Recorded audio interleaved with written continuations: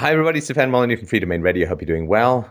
Oh, we had 3 callers in this show that you really need to dig into. The first was a great caller who wanted to know about language, subjectivity, and we talked about the philosopher Wittgenstein and had a really great conversation about the fuzzy edges of philosophy and knowledge and ethics, where things blend into each other, and how much basically time you can waste trying to differentiate stuff that is relatively unimportant. So I think it's a really good conversation for helping you focus on what's most important in life.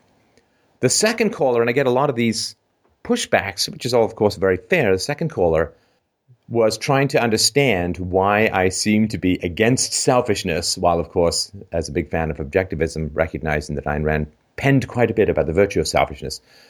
And so I delineate what I think is a really rational approach to selfishness, and in particular reciprocity, not having higher standards than the people around you, refusing to take the high road, but rather selecting people in your life with whom reciprocity is a win-win situation. So I think that's very important as we sort of navigate through a somewhat treacherous world.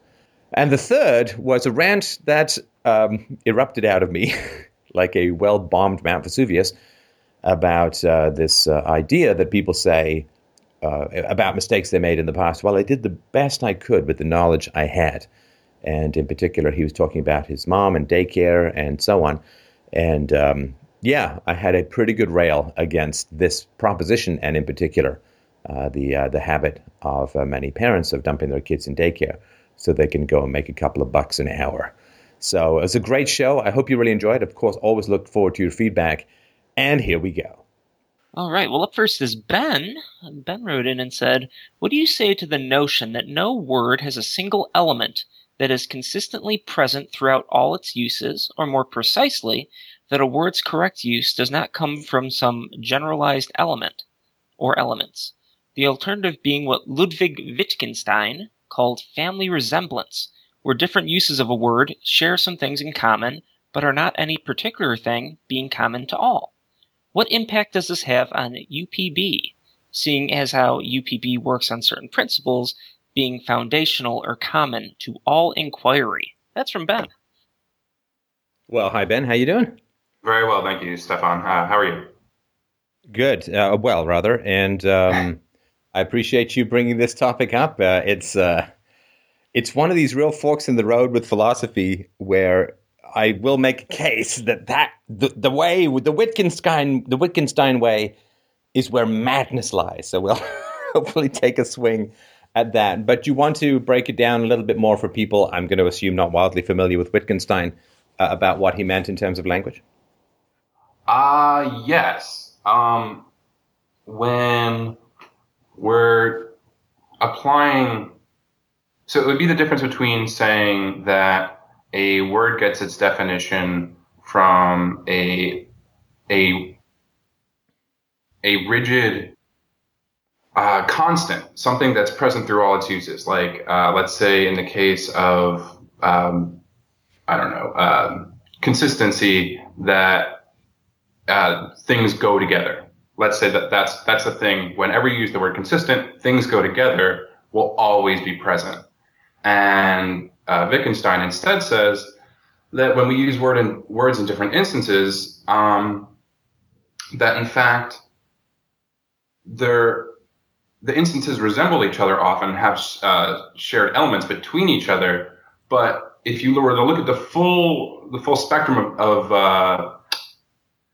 valid uses, you would actually see also dissimilarities, areas where those commonalities don't arise. Is that about right? Well, break it down. And can we use something more concrete? Because if you start describing an abstract philosophy using an abstract term, it becomes quickly unnavigatable for most people. And so let's just talk about a tree. Sure. So perfect. what would Wittgenstein's criticism be of the accuracy of the word tree? Right. So you might say that something about trees is that they all have leaves, a trunk, and roots. And at first glance, this might seem accurate. Like many trees do have leaves, and many of them have that in common. But then you can think of other trees like willow trees, or I'm sure there's a variety of trees that actually don't have leaves. And in this way, they have other things in common, like the trunk, but not necessarily not necessarily the same set of elements, right? Not the leaf element. The leaf element is not there, right? Right. So again, you may be more of an expert in this area than I am, but my understanding of it is something like this.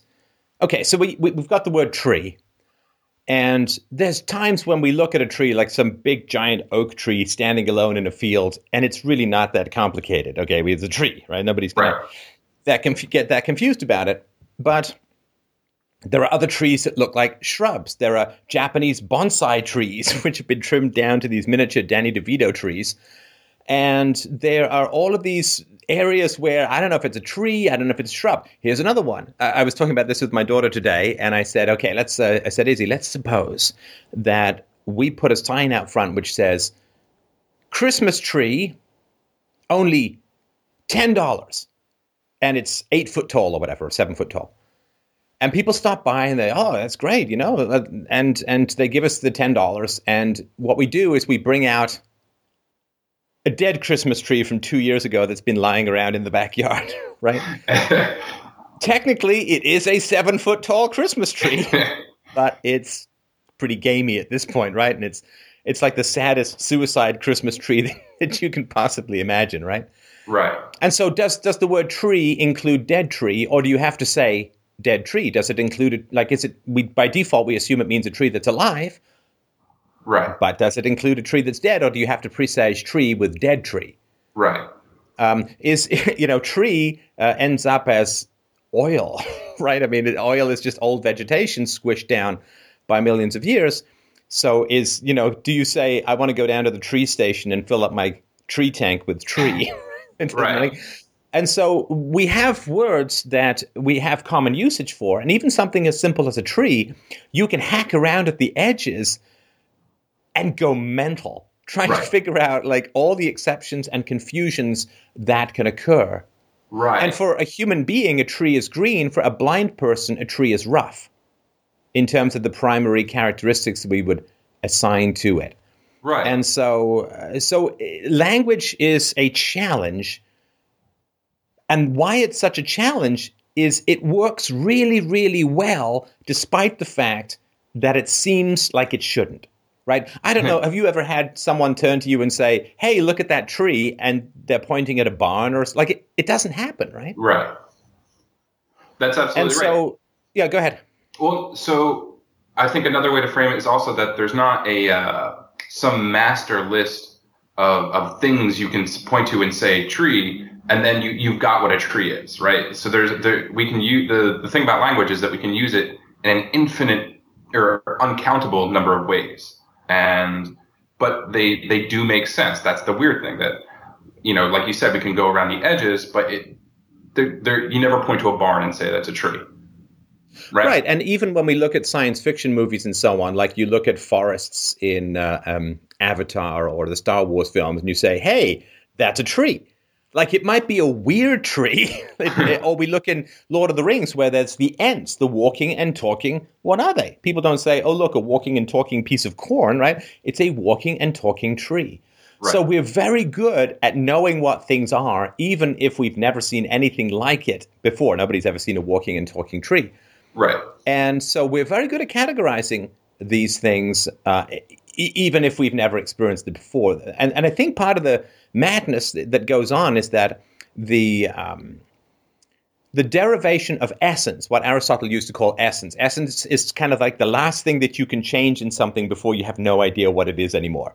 Right. And we'll get to that example in a second. But the derivation of essence from sense data, the organizing of it all, is a subconscious process.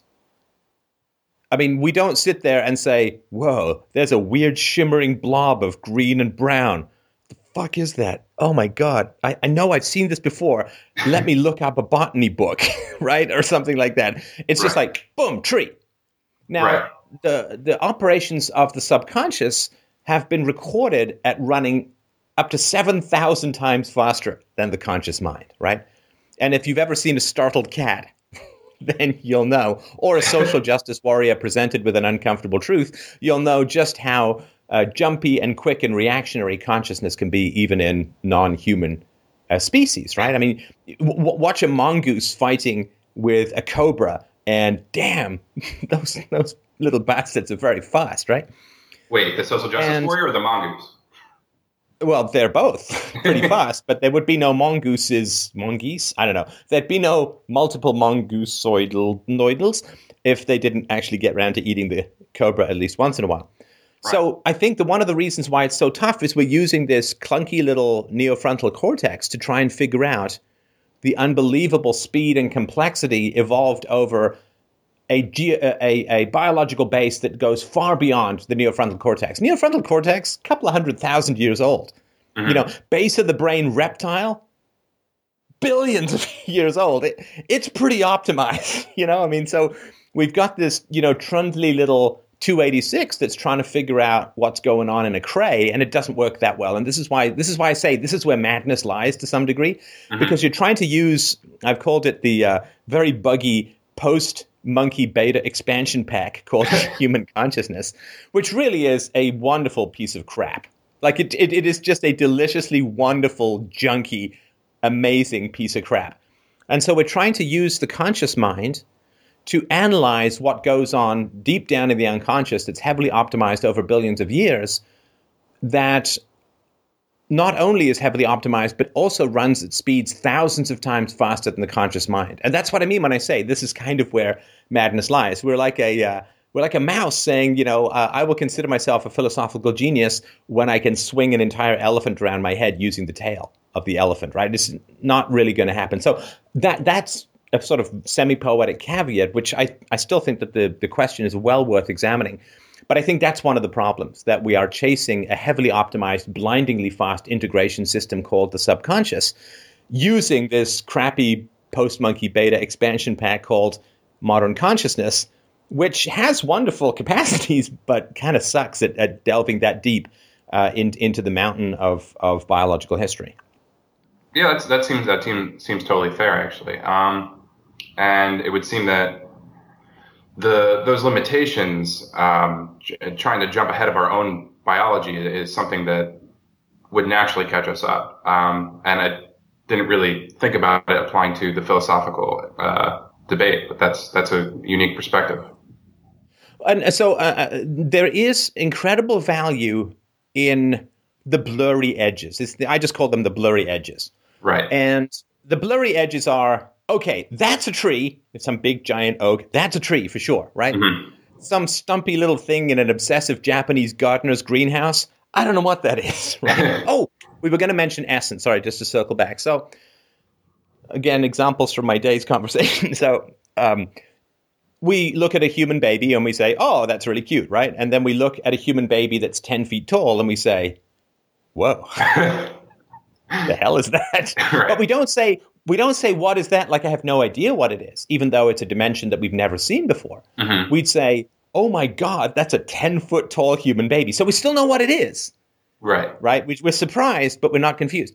Now, if we see a 10-foot tall blue human baby, what do we say? That's a big blue human baby. Wow, that's weird. Yeah.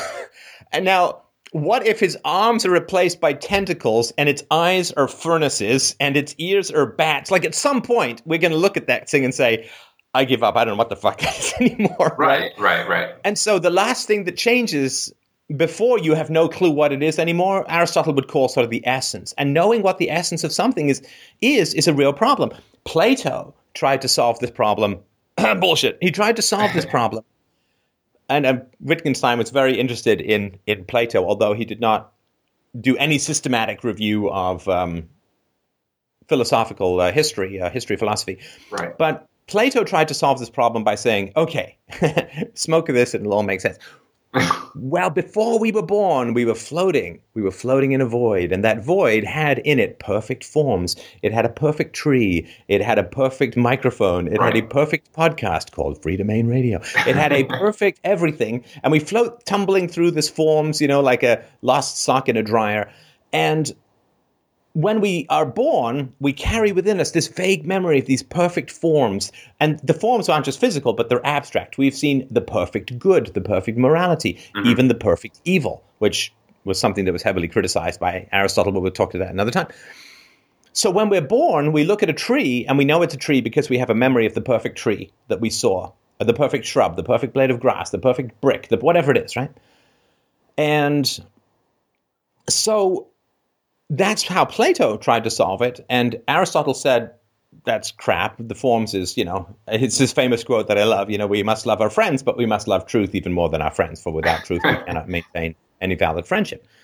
And he said, no, it all comes in through our senses, and we abstract and put together concepts. So you see a bunch of chairs, and then you figure out what a chair is used for and how it's generally built. You come up with a concept called chair, which you can then apply to new things and call them chairs. Right. Obviously, that's a big simplification, but that was Aristotle's basic approach.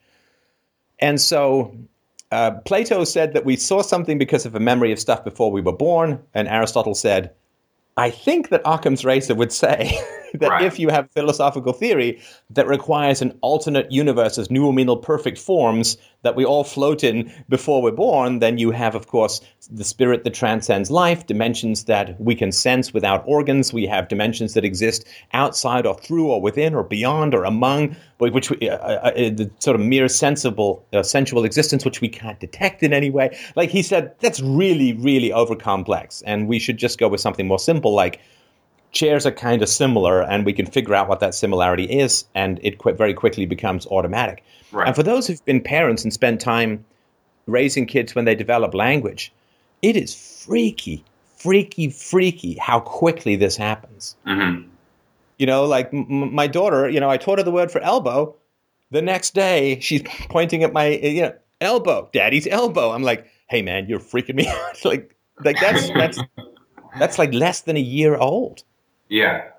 She's still surprised by her toes looming into view, but she's able to abstract bendy human parts and know what they are. Right. And so, and even newborns, you stick your tongue out at a newborn, and the newborn will stick their tongue out at you. Those rebellious little bastards. Right. But and that's freaky, because how the hell do they know what a tongue is? They've just been in a warm amniotic sac that most closely approximates Canadian graduate schools for 9 months. Anyway, so the going to the fuzzy edges of things is really, really important, right? So, whenever I say, oh, mammals, they're warm-blooded, they give birth to live young, it's like, duck-billed platypus, man. The platypus gives birth to eggs. And it's like, right? Yeah. But these things are very helpful, because this is where you get, physical and biological categories, amphibians, lizards, mammals, birds, all that kind of stuff. So you get these really great divisions from people who want to buzz about at the edges of things. But you can, like many a great mind, has drifted too close to these black holes of the fuzzy edges and spent massive amounts of time trying to untangle the fuzzy edges. Well, how short does a tree have to be before it's a shrub? Right. Or what is and how many kinds of shrubs are there? And there's a freaky tree that's got characteristics of both. What do we do with that? And I'm serious. Like when I say that way, madness lies. And to me, we've got enough of the basics figured out in the world.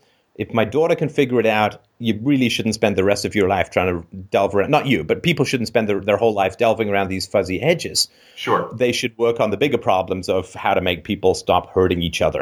That like Wittgenstein was, I don't want to, ad hominem the guy up the yin-yang, but he taught in a rural school.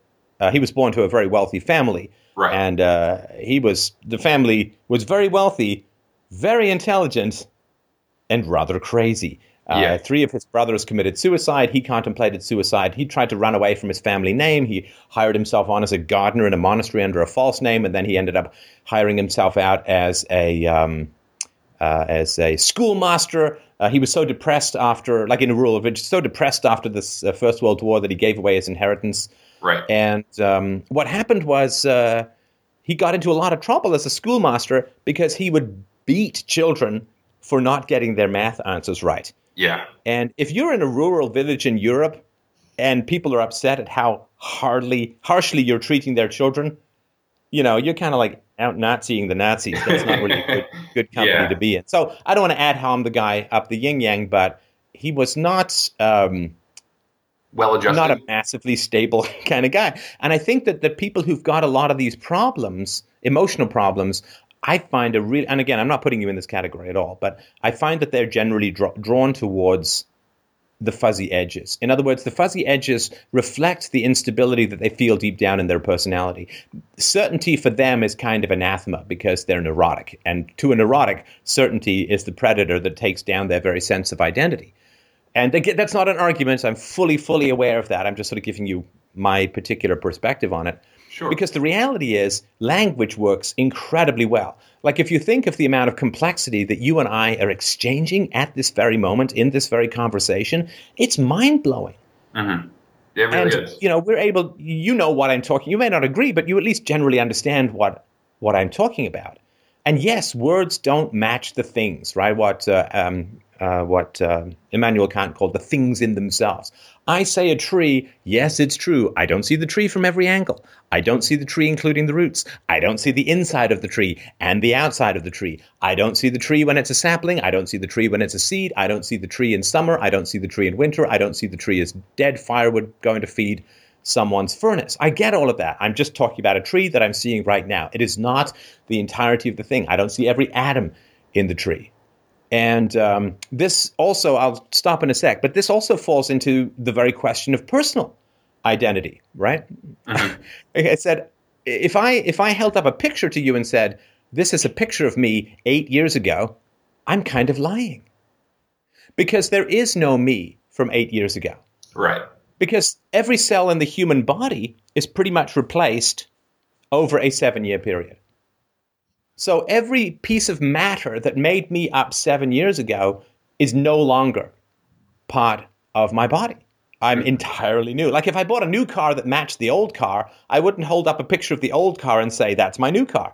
I'd say, oh no, that's my old car. It's been replaced, right? So if you're holding up a picture, even from yesterday, part of your nose has been replaced and one of your eyebrows has been replaced and stuff like that, right? Right. So even when we talk about personal identity, this is a picture of me from 7 years ago. And if you really want to blow your mind, try and figure out how every single part of your brain has been replaced from 7 years ago, but you still have your memories. That's just freaky to me.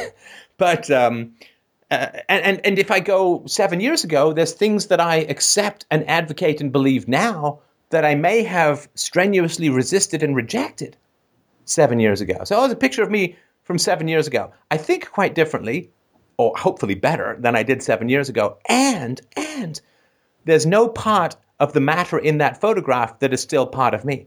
So even the very question of identity, when you use the word I, mm-hmm. I went to, this is a true statement, I went to Morocco with my best friend in the year 2000. Mm-hmm. But I've been replaced more than twice biologically since then. I have beamed out and beamed back. The new star stuff has come into my body and the old star stuff has sprayed off somewhere useful. Right. And so when I say I, 15 years ago, went to Morocco for Y2K, what does that even mean? I wasn't even an anarchist 15 years ago. None of my body matter is now in me that was there 15 years ago. What does it mean to say I?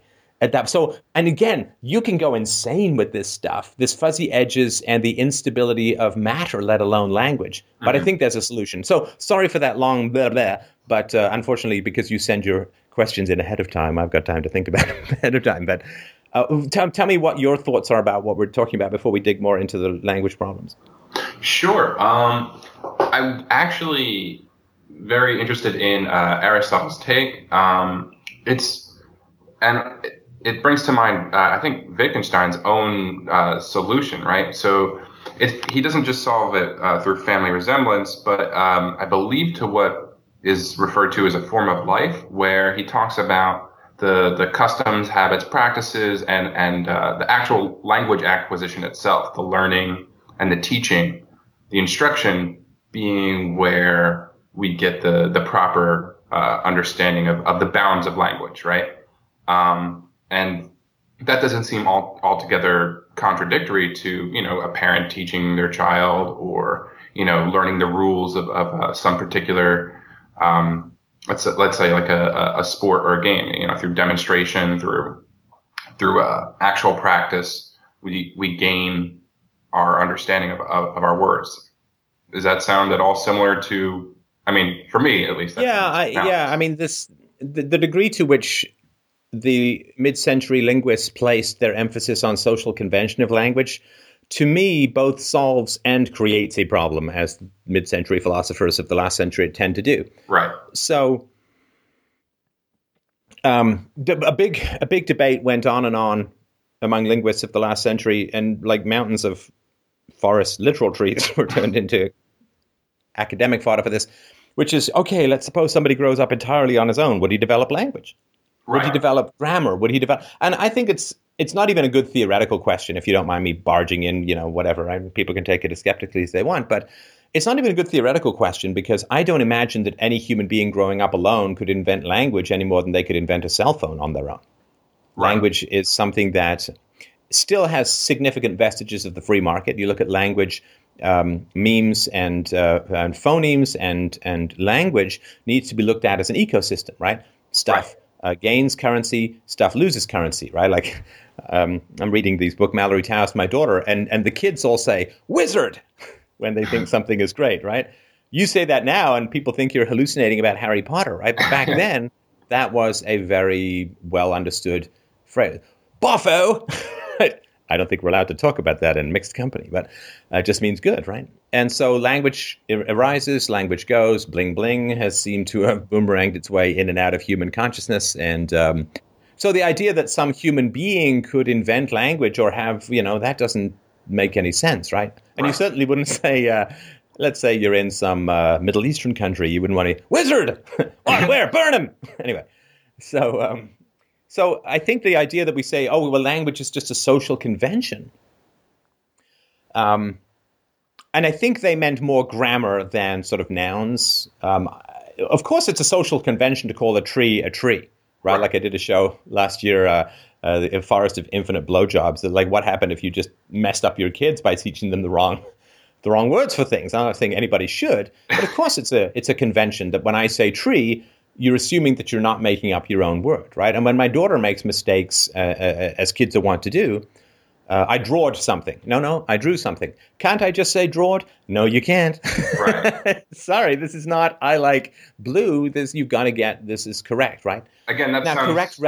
Sorry, go ahead. Again, that sounds very similar to actually Wittgenstein's take, and maybe you're getting to somewhere where you branch off, but I believe it was that the language is a shared practice, and that there's something to the element of verification, that Robinson Crusoe, if he's left alone on his island, even if he comes up with a sophisticated system of language to describe something, there's no way for him to really verify whether he's using it correctly without some sort of external verification, right?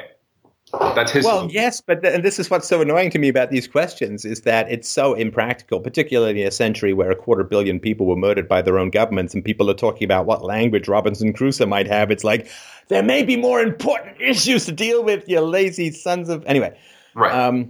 But yeah, I mean, so somebody who's growing up alone. Well, we have some examples of things like that. Young babies who are lost in the woods or who are whatever, their parents die and they get adopted by wolves. Well, they end up not speaking any language at all. Like it's not that much of a theoretical thing. But certainly language is a shared convention, without a doubt. I mean, because you go to some place where they speak some African clicking language, then you're not going to know what they're saying. Now, they might point at something and you could figure out, oh, by that they mean baobab tree or whatever, right? Mm-hmm. But language is a shared convention, but we also share it with reality, right? There's no word tree embedded in a tree. I get that. And you and I have to agree to use the word tree, which we do sort of just by learning at our parents' knee and reading and so on. Right. But my concern is the degree to which people say it's a shared convention is the degree to which people think that language remains arbitrary. And language is not arbitrary. You know, we share a convention with each other and with reality. Because we know that, because people who share languages with each other but not with reality are called insane twins, and they're usually heavily medicated, right? And so we need to recognize that what goes on in our head, and that for convenience, we have to choose something, right? Because you can't just point and imitate a tree every time you want to talk about a tree, you have to come up with something, and it's evolved and it's arbitrary, and maybe the first guy had a lisp, and that's why we have that word. It doesn't really matter, right? Like the word plow, which is O-U-G-H, was originally pronounced ploch. Bring me the ploch. Can we just do a language without growling? Okay, but we still got to spell it like crap. So these are the words that it's all convention, but that convention that we share, we subjugate to and is dependent upon external physical reality. And I think that to me is where it became a little bit of an inward-facing circle jerk to talk about language growing up in isolation and the degree of social convention. I think that what it does is it gives people the impression that language is somehow arbitrary because we have agreed on it and it could have been anything else. But I don't think that it is. And yeah, that makes a lot of sense. I think that you can look at Wittgenstein's reactions to people calling relativism or calling, you're basically what you said, that language is arbitrarily defined, and he responds to these. Whether or not his responses are successful is neither here nor there. But again, that is a reasonable concern. And Shakespeare, of course, because I've got background in theater as well as the history of philosophy, Shakespeare is just perfect about this. A rose by any other name would smell as sweet. There's a whole thesis of many years in that very short sentence. A rose by any other name would smell as sweet. Doesn't matter what we call it. The physical properties remain the same. It doesn't matter. We can call it a pig turd. It's still going to smell as sweet because it is, in fact, a rose, no matter what other language we might use to call it. The physical properties of it remain the same. I might have actually missed the mark when I tried to pin Wittgenstein's attempt to break away from foundations exclusively on family resemblance.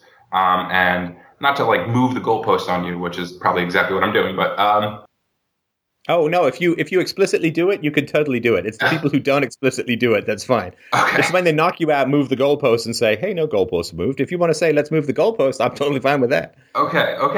Great. Then let's jump in. I think the main concern I have here actually stem from Wittgenstein's attack on foundations of belief, right? So you would say it's grounded in reality or experience, and he would say that when you're reasoning, the end of the chain of reasons isn't grounded in some sort of self-evident principle or experience, but the shared context of ordinary life, shared practices. And that it's not an ungrounded presupposition at the base of our motives, but an ungrounded way of acting, that we act in such a way, and that is the correct way. We know that through our practices. What do you mean? But what do you mean by ungrounded? That's not a very technical or a specific term. Right. So, if you were to say that an axiom, if you were to say that a reason is generated by another reason, that it's grounded by that other reason, right? So at the bottom of our reasoning, we have these axioms like A is A, or like the three laws of logic and so on, or the axiom that there's something outside of my brain. Right. The world exists. That it's not another, some other reason that grounds it or justifies it. It just is, right? You can't say, using words like true or false about the idea of non-contradiction doesn't make it doesn't make sense. It's inapplicable. Well, also, if you use the word false with regards to non-contradiction, you're already deploying the laws of logic to attempt to validate the laws of logic, which is circular to say the least. Oh, absolutely. And he would say that these actually come from but they come from ordinary life, what he would call a form of life, and that there are certain propositions like 2 + 2 = 4 that are fundamental. They ground a whole network of ideas, but it's the network of ideas and not something about something deeper about the concept, like the fact that it's a part of some, greater metaphysical truth or something like that, that make it hold fast, that make it true, that the full network, right? So it's anti-foundational. It doesn't build on one principle up. It's a network of ideas. Does that make sense? Is that coherent? At least. Yeah, I mean, yeah. So there was a G.E. Moore, is another philosopher from Wittgenstein's time, and he denied this radical skepticism, this sort of Cartesian skepticism about the external world. His famous philosophical argument was to hold up, here is one hand, he would say, holding up his hand, and here is another. And okay, we know these things exist, like, let's move beyond this, let's accept this, and so on. And Wittgenstein, he wasn't a radical skeptic. He wasn't Cartesian, like it's all going on. It could be a demon dream that I'm going through. But he did at least question G.E. Moore's claims that he could know this. And I find that I think these things are testable. And again, I mean, I can choose to think of a dragon, and then I can change my mind and choose to think of a unicorn, right?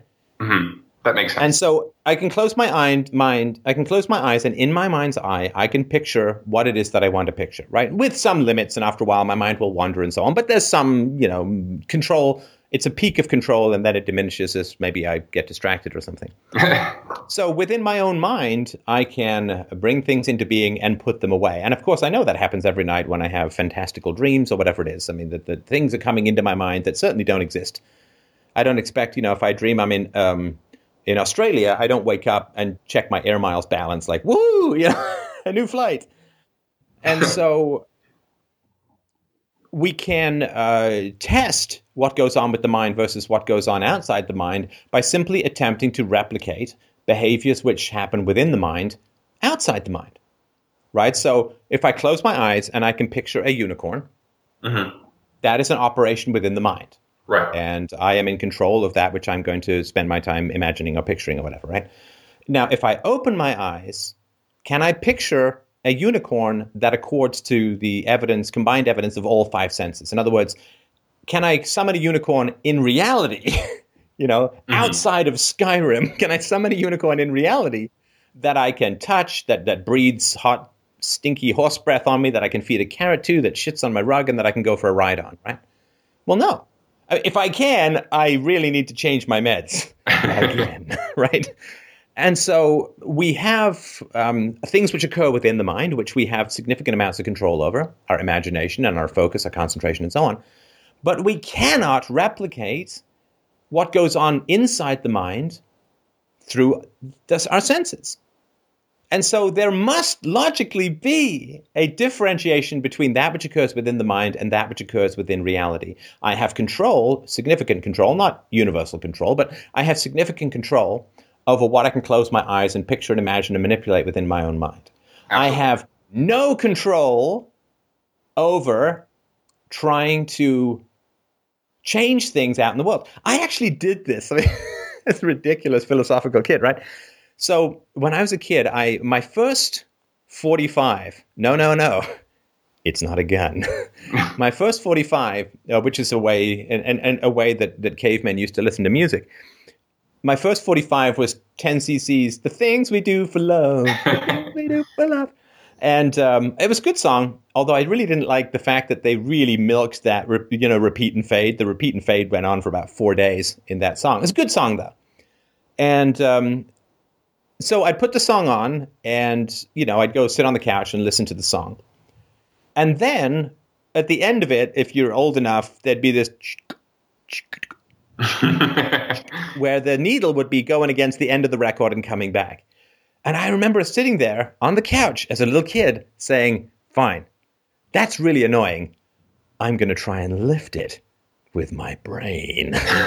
Because, what can I tell you? It was the 70s. This telekinetic shit was all over the place. I actually got in the newspaper when I was 12 for bending spoons with my brain. Or at least, that sort of stuff, right? I mean, it was all nonsense, and you rub it till it gets warm. It's all crap. Anyway, but mind-bending power. My friend Jamie and I were sitting there, and we were showing spoons, and I was in the newspaper, the Toronto Sun, I think it was, when I was at 12 or 11 or 12. Anyway, so I tried, honestly and clearly and open-mindedly, again, it was the 70s. Reality was optional. And so I tried, and I was never able to do it. And nobody has ever been able to do it in any replicable kind of manner. And James Randi's got a movie called An Honest Liar. It's all nonsense, right? Not James Randi, but it's all this telekinesis phenomenon.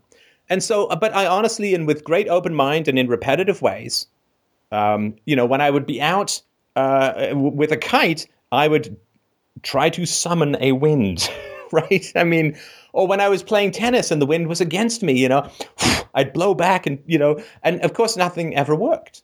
But, I gave it the good old college try. And I think anybody, of course, who's honest with themselves say, well, yeah, I can change what goes on in my own mind to some degree, but I do not have the same power and control over things external to my mind.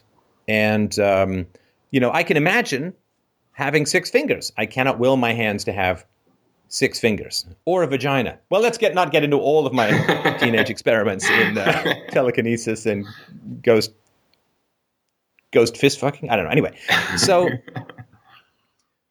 that to me is testable. Is there something outside the mind that is fundamentally different from what's inside the mind? Well, sure, because you can test that. You can see. Go and try and lift the record needle up from 10 cc's things we do for love when lying on a couch. It's not going to work. And if you think it does work, you really need to call a doctor and get yourself looked at. Got some sort of tumor. So this idea that it's all just self-referential and we just have to plant this flag. Well, I'm an empiricist. I'm just going to call myself an empiricist because that's what I like. That's what works for me. But if you call yourself a subjectivist or whatever, or a Cartesian or an irrationalist or a mystic, then you're just planting your flag over there. I'm planting my flag here. Who's to say? Well, we can say. We really, really can, which is do these experiments. See if you can change things outside your mind the same way you can change things inside your mind, and you will very quickly find that you can't. And so I don't think it's solipsistic or a tautology to say that there's an objective reality that exists outside of our mind. And we know that as well because we've been to funerals, right? Because if the world only exists within the mind, then we knew someone and we existed in their mind. They died. Why are we still here? Again, this stuff isn't brain surgery, right? Right. There's a saying that, thousands of solipsists have died in history and the world is still here. Right. So, I'm not vain enough to imagine, not quite vain enough to imagine that when I die, you all wink out of existence because you're just a fantasy of mine, Right. I mean, if life was a manipulable fantasy, I wouldn't have spent as much time playing Dungeons and Dragons as a kid. I'd have been out with girls. But anyway, so I would say that these are not just, we don't just have to decide that we're an empiricist, or we don't just have to put our faith in the fact that external reality exists independent of consciousness and so on. Because, of course, any cursory knowledge of evolution means a complete and clear understanding that our capacity to reason, to process abstract philosophical thought, to understand and examine concepts, has arisen because of billions of years of evolution. Billions of years of nature throwing the dice, and most times it comes up snake eyes, but every now and then you get a little step up the ladder towards human intelligence. And so if the world was a product of our mind, then evolution is false. Because the world had to exist. Nature, evolution, life had to exist for billions of years in order to produce the most complex organism in the known universe, which is the human, and in particular the human mind, and in particular the post-monkey beta buggy expansion pack called the neofrontal cortex, or the seat of reasoning. And so there's no way that the world can. Only religious people can believe this because God can create a soul like that, right? Doesn't even have to snap his fingers. Right. But if you understand the material world and evolution and so on, then the world cannot be a product of our mind because our mind is a product of the world, and it can't work both ways. And not to put my foot in my own mouth, but where would you say this radical skepticism arises from that type of holism that Wittgenstein advocates? Like, just to go back many steps. Wait, now, so when you say where does it arise, that is a I don't want to misinterpret what you're saying there. I want to be precise about what it is that you mean, because you could mean emotionally, you could mean philosophically, you could mean culturally, you could mean where does it arise philosophically? Yeah, well, so yeah, from the holistic standpoint, that there are we only have these self-supporting networks of beliefs. Not even self-supporting, but because that would just basically say circular. But these networks of beliefs. I can't say that it arises philosophically if I consider it to be an error. Like, that would be like saying, well, where does the belief that the world is 7,000 years old come from scientifically? Okay. Right. Something that I think is relatively easy to disprove, and which very few people can even remotely live by, and which, if true, could have no effect on others. Right. Because why would you be a philosopher saying that the outside world is only a product of my own imagination, writing it down and publishing it? It's like, that's just insane, right? Right. I mean, I have debates with people in my dreams, but I don't get a debating trophy after I wake up because that wasn't real, right? And so I don't think there's a philosophical origin for radical skepticism. I think there may be emotional origins for it. And there are certainly very, very important political considerations to radical skepticism. Agreed. Very briefly, very intelligent people consistently pose a threat to the ruling class. And it's a great insight of mine, and by that I don't mean it's some sort of genius insight, I just mean it was a great and important insight for me, which is to say, we look at the history of philosophy and we think, oh, well, there were these great philosophers. And, you could go back through the list of all the Humes and Kants and Hegels and Schopenhauers and Nietzsche's and all these, including Wittgenstein and Sartre, and all these great philosophers, as if there was some honest competition. But the question is, who are the great philosophers and who are the useful philosophers?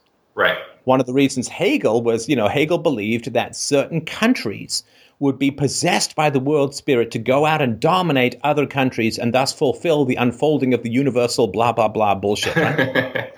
Yeah. Well, is that useful to a ruling class that's hell-bent on imperialism and expansionism? Sure is. Right. And so the idea that there's this honest competition throughout history and these guys got to the forefront by being better and more rational and so on is not true. It's fundamentally false. It's like asking, where were all the great scientists in the early Middle Ages? Well, for the most part, they were eating their own scribblings whenever there was a knock at the door in case it was some sort of inquisition, right? I mean, it was very dangerous to think outside of the theological absolutes of the time. Right. So this was not an honest competition, right? So, there were really bad scientists in the 8th century. It's like, no, there were smart people in the 8th century. They were smart enough not to become scientists, right? And so the question is not, these history of great philosophers. The question is, which of these philosophers were the best known and why? Why were they the best known?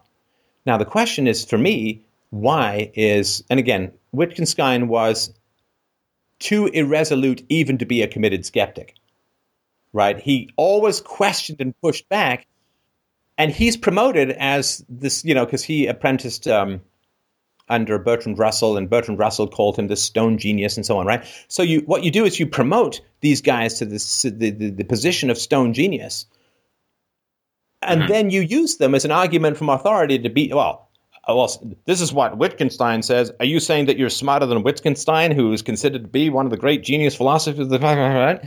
Right. So the question is, why is radical skepticism, why is intrinsicism or radical subjectivism is probably the best way of putting it, right? Like, it's just all a dream and we don't know for sure and so on. Well, you've got a lot of really smart people continually being born in the world, and they are a big problem because oligarchical hierarchies, political hierarchies, are such obvious falsehoods right? There's such obvious lies. Why should one man be in charge of another? Right. It makes no sense. Like Rousseau's famous opening, right? Man is born free, yet everywhere he is in chains. Why should one man have violent dominion over another man? What is the difference between statism and slavery? Well, propaganda, and that's about it. Because statism takes more money from you than the slave owners ever took from their slaves in terms of proportion of income. And so what is the political value of radical skepticism, of subjectivism? The political value is that by driving the most intelligent people out to the fuzzy edges, the way is kept clear for the growth of political power. Because you're getting all these neurotics. And of course, highly intelligent people tend to have some significant neuroses, which you mean, because I'm not very neurotic, it means I'm either very mentally healthy or just not that smart. I'll let everyone decide for themselves which it is. I think I know which I But so I've always seen it as like Moses in front of the Red Sea, trying to get away. Part the Red Sea so that we can storm through. Well, you've got to drive the smart people into the OCD useless land of what would happen if a man tried to develop language on a desert island? Right. How do I know I have two hands? And what if everything's just this dream? And it's like, good, you guys go off and do that bullshit. We'll take over the world because you are the only people who could stand in our way. Sure. And as far as usefulness for dictators and oligarchs, that definitely makes sense. And you would think that the type of skepticism, radical skepticism rather, arises from Wittgenstein, right? That the reading of Wittgenstein that you've given, right? Well, again, he was not even committed enough to be a radical skeptic. He just pushed back at everything. That right. Again, I'm scarcely an expert on Wittgenstein, but from what I've read, he did chip away at these fuzzy edges, which again can have some utility. But that's kind of a hobby. It shouldn't be your main job. You know, if you want to go out and spend 8 hours fighting evil in the world, then yes, if you want to go home and you're, say, a bachelor and you want to go whittle away at some fuzzy edges, yeah, more power to you. Right. You know, it's one thing in the middle of a plague to spend 12 hours a day curing the plague and then go golfing. It's quite another thing to golf all day and never cure the plague. Right? Sure. I mean, one is like you're blowing off steam after a difficult day. The other is you're just a selfish clusterfuck who's stepping over people's bodies to get to the 9-hole. Go ahead. What I find really interesting, actually, is that so he didn't view himself in a well. Some people call him the ultimate agnostic, and that he's agnostic and doesn't commit to anything. And I mean that's kind of fair, I would say. But what I find really, really interesting is that he went about solving the problem of other minds, or the solipsistic problem, in a way that you similarly solve the problem of, well, not solve the problem, but lay out the idea of rational consistency and logic being unquestionable. And the idea being that to say that you doubt other minds exist is itself nonsensical, because you're using language. And in the way you said it would be crazy for a skeptic to go write a book, this ultimate skeptic to write a book, it's crazy for someone to even pose the question, right? Those words are nonsense. That when you speak the utterance, I doubt that I exist, or I doubt that other people exist, you can't really mean that. It's impossible to say that and really mean it, because there's something about the linguistic act itself that comes with certain gravity to it, right? So in your case, you said, well, actually, I don't want to put any words in your mouth, but take it from there. Yeah. Well, no, and it's a good point. I mean, what I call self-detonating arguments is the idea that if I mail you a letter saying that letters never get delivered to the right person, I've contradicted myself already. Like, if I really believe that letters never get delivered to the right person, why would I mail a letter? Right. If I say to you the sentence, language is meaningless, and you understand that, then I've detonated my own argument.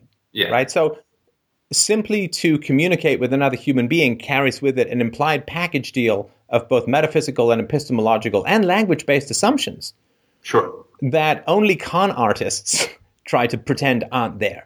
Right. If I'm talking to you saying that I don't think that you exist, or you don't exist, well, things that I know don't exist, my daughter has pet cats. I don't change their litter box because, they don't shit because they're not alive, right? So it is actually quite a bit more simple. And I know that this sounds like, this, crazy Canadian guy is just talking shit about Wittgenstein and who the hell is he?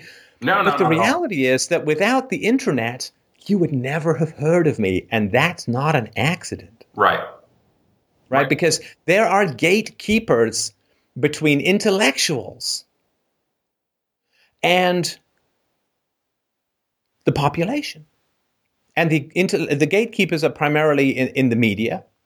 And by that, it doesn't just mean television, but historically book publishing and so on, in the media and in academia. Mm-hmm. Absolutely.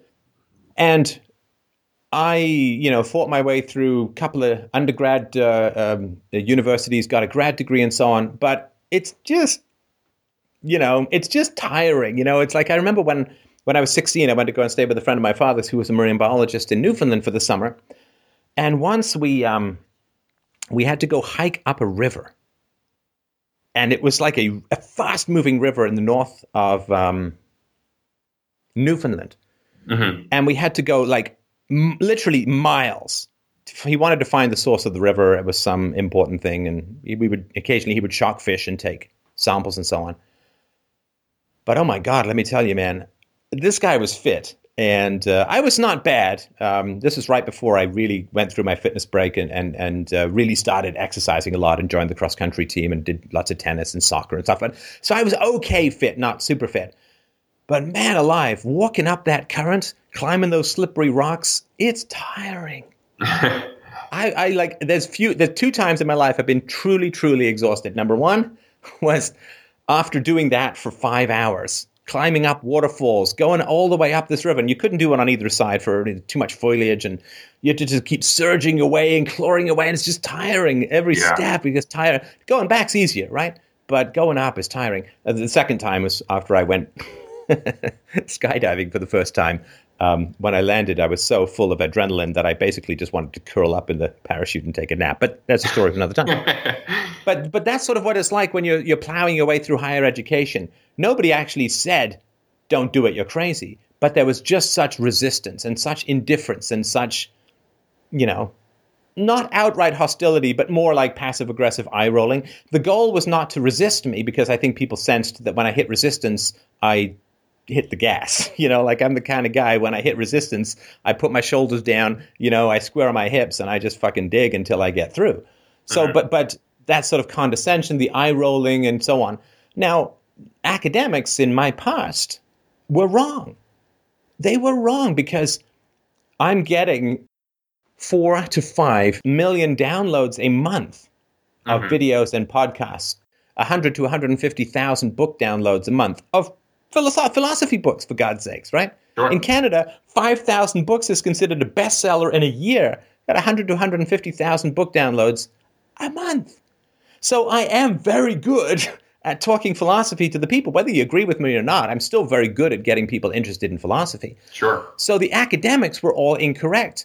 And so having faced that, someone who can face the general public and hit them with the electric eel of philosophy and make them dance a happy dance, they were wrong about my capacity to positively influence the spread of philosophy, which you think academics would kind of be interested in.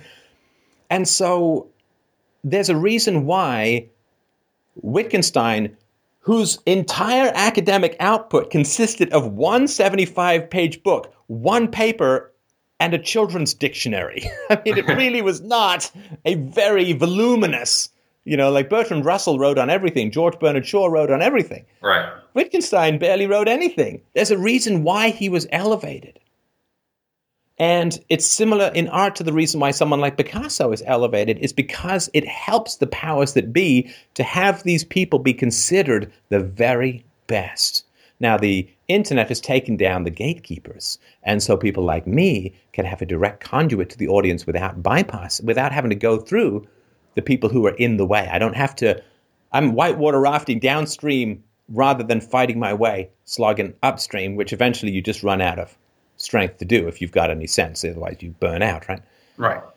And so, where does this come from? Well, I think it comes from emotional disturbance, and I think it comes from, I'd rather go to the blurry edges than stand and fight.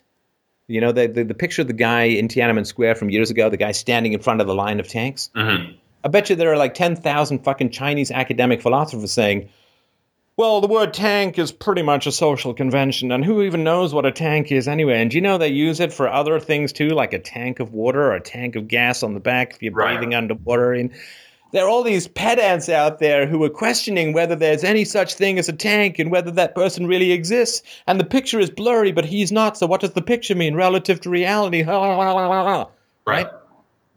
And it's like, go stand with him in front of the tank, you selfish, stupid bastards, you lazy, cloud-confusing motherfuckers. Go and help the guy standing in front of the tank, you moral philosophers. That's the job. Right. No, I want to go and try and figure out whether a guy in a desert island would develop the word stupid motherfucker by looking in the mirror. No, that would be you. Yeah, okay. That's, more than fair. More than fair. And that is an insult to motherfuckers. I apologize to motherfuckers everywhere for comparing them to these kinds of douchebags. But anyway, and I now apologize to douchebags. I could keep doing this, but I should stop. Well, I mean, that pretty much covers just about everything I wanted to ask about as far as Wittgenstein and his philosophy. As a very, I'm taking up your time and probably the next caller's time. A quick side question. So you mentioned Bertrand Russell. Are you familiar with the Principia Mathematica, his attempt to basically take language and reduce it to, these core logical statements and prove it via math? Only as a general theory. I have no knowledge of any of the specific proofs. Okay, sure. Well, it turned out to be a fruitless endeavor, not only because they failed, but because of what later became Gödel's incompleteness theorem, which basically says for any formal system, like let's say a system of logic, there's going to be a proposition that is true but unprovable within that system. And it's a limitation of all formal systems. It might seem irrelevant, but when you talk about reality being grounded in this system of logic or logical truth, that begs the question: well, is that system of logical truth unprovable within its own method? Is there something about it? Things only remain unprovable if you cut off sense data, right? So if you say that mental constructs are unrelated to sense data, which transmits information about the objective world, then it all becomes self-referential, right? Right. It's like saying, are the rules for Dungeons and Dragons true or false? It doesn't make any sense, right? Okay, are the rules of tennis valid or invalid? Well, it's social convention, right? They're not embedded in reality in any fashion whatsoever, right? These are just social conventions that we use. Are the rules of poker moral or immoral? I don't know, right? It doesn't make any sense, right? And so if you cut the brain off from direct, valid contact to the outside world by either ignoring, bypassing, or denigrating the evidence of the senses, then sure, the brain is entirely self-referential. But if philosophy is fundamentally the attempt to codify, to conceptualize, to abstract, to universalize the evidence of the senses, and the origin of the evidence of the senses being objective and universal reality external to the brain, then logic is the shadow cast by reality. And nobody says that there's a shadow without something casting it, right? Right. And so if logic is the shadow cast in the mind by objective reality, then logic is not self-referential any more than a shadow stands without an object in front of it. Sure. And do you mind if I just make one other analogy? Because I thought of this earlier today and I didn't want to... I'll kick myself if I don't use it. Do you mind? Go ahead. Okay, thanks. Now, it's not a perfect analogy, but hopefully it will at least make some sense. Language does not fit the thing itself perfectly. It's not even an ill-fitting jacket, It's like spraying yourself in whipped cream and running through a car wash sometimes, right? That's not the analogy, by the way. That was off the cuff. So, yes, reality is an imperfect thing in reality. And if you're sort of OCD-based, like obsessive and compulsive, and you want language to be a perfect mirror of reality, then you'll sit at the blurry edges masturbating using a rolled-up copy of Wittgenstein's thesis until you expire, leaving no children but only dark shadows of statism in your wake. But what I want to do is invite you to look at language as a methodology for solving problems. Sure. Now, if language is a methodology for solving problems, it doesn't have to be perfect. It only has to do the job that it's supposed to do. Because there is no such thing as perfect in the solving of problems, right? Sure. It's good enough, right? And so, like, are antibiotics perfect for getting rid of all illnesses, or at least bacterial infections? No, but they're pretty damn good, right, when rationally used and so on, right? Right. So, like, even engineering, these are very highly accurate, precise, but they're approximate. It's still approximations, but they're useful, and that's what makes them that's what makes them valuable, right? Yeah, and engineers could make everything perfect if they weren't limited by costs and so on, right? There are $10,000 Apple Watches. I don't know, are they better than the $400 ones? I guess in a way. You could design a tablet, like a computer tablet, to last 200 years if you wanted. You could just build it with the very best and most pristine material humanly possible. And you could build it so that it could survive an earthquake, a direct meteor strike, Kim Kardashian sitting. Well, no, not that. Okay, limits on physical reality. But who the hell wants a tablet that lasts 200 years? Right?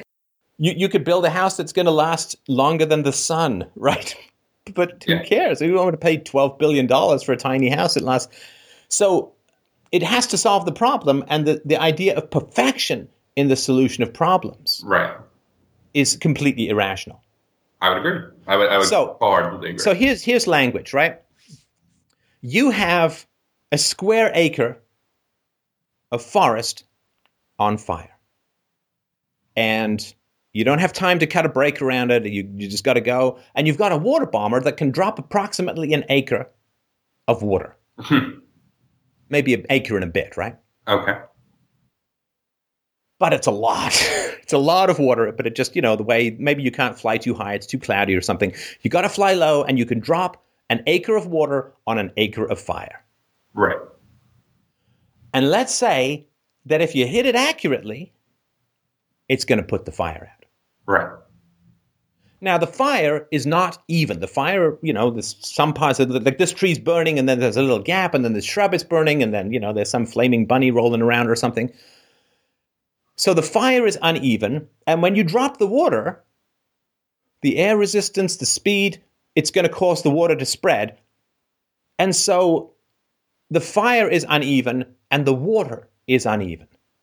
And there's no possible way that the water is going to perfectly hit the fire. There's no way that the water is only going to hit the fire and nothing else. Because the fire is uneven and the water is uneven. It's never going to happen, right? Right.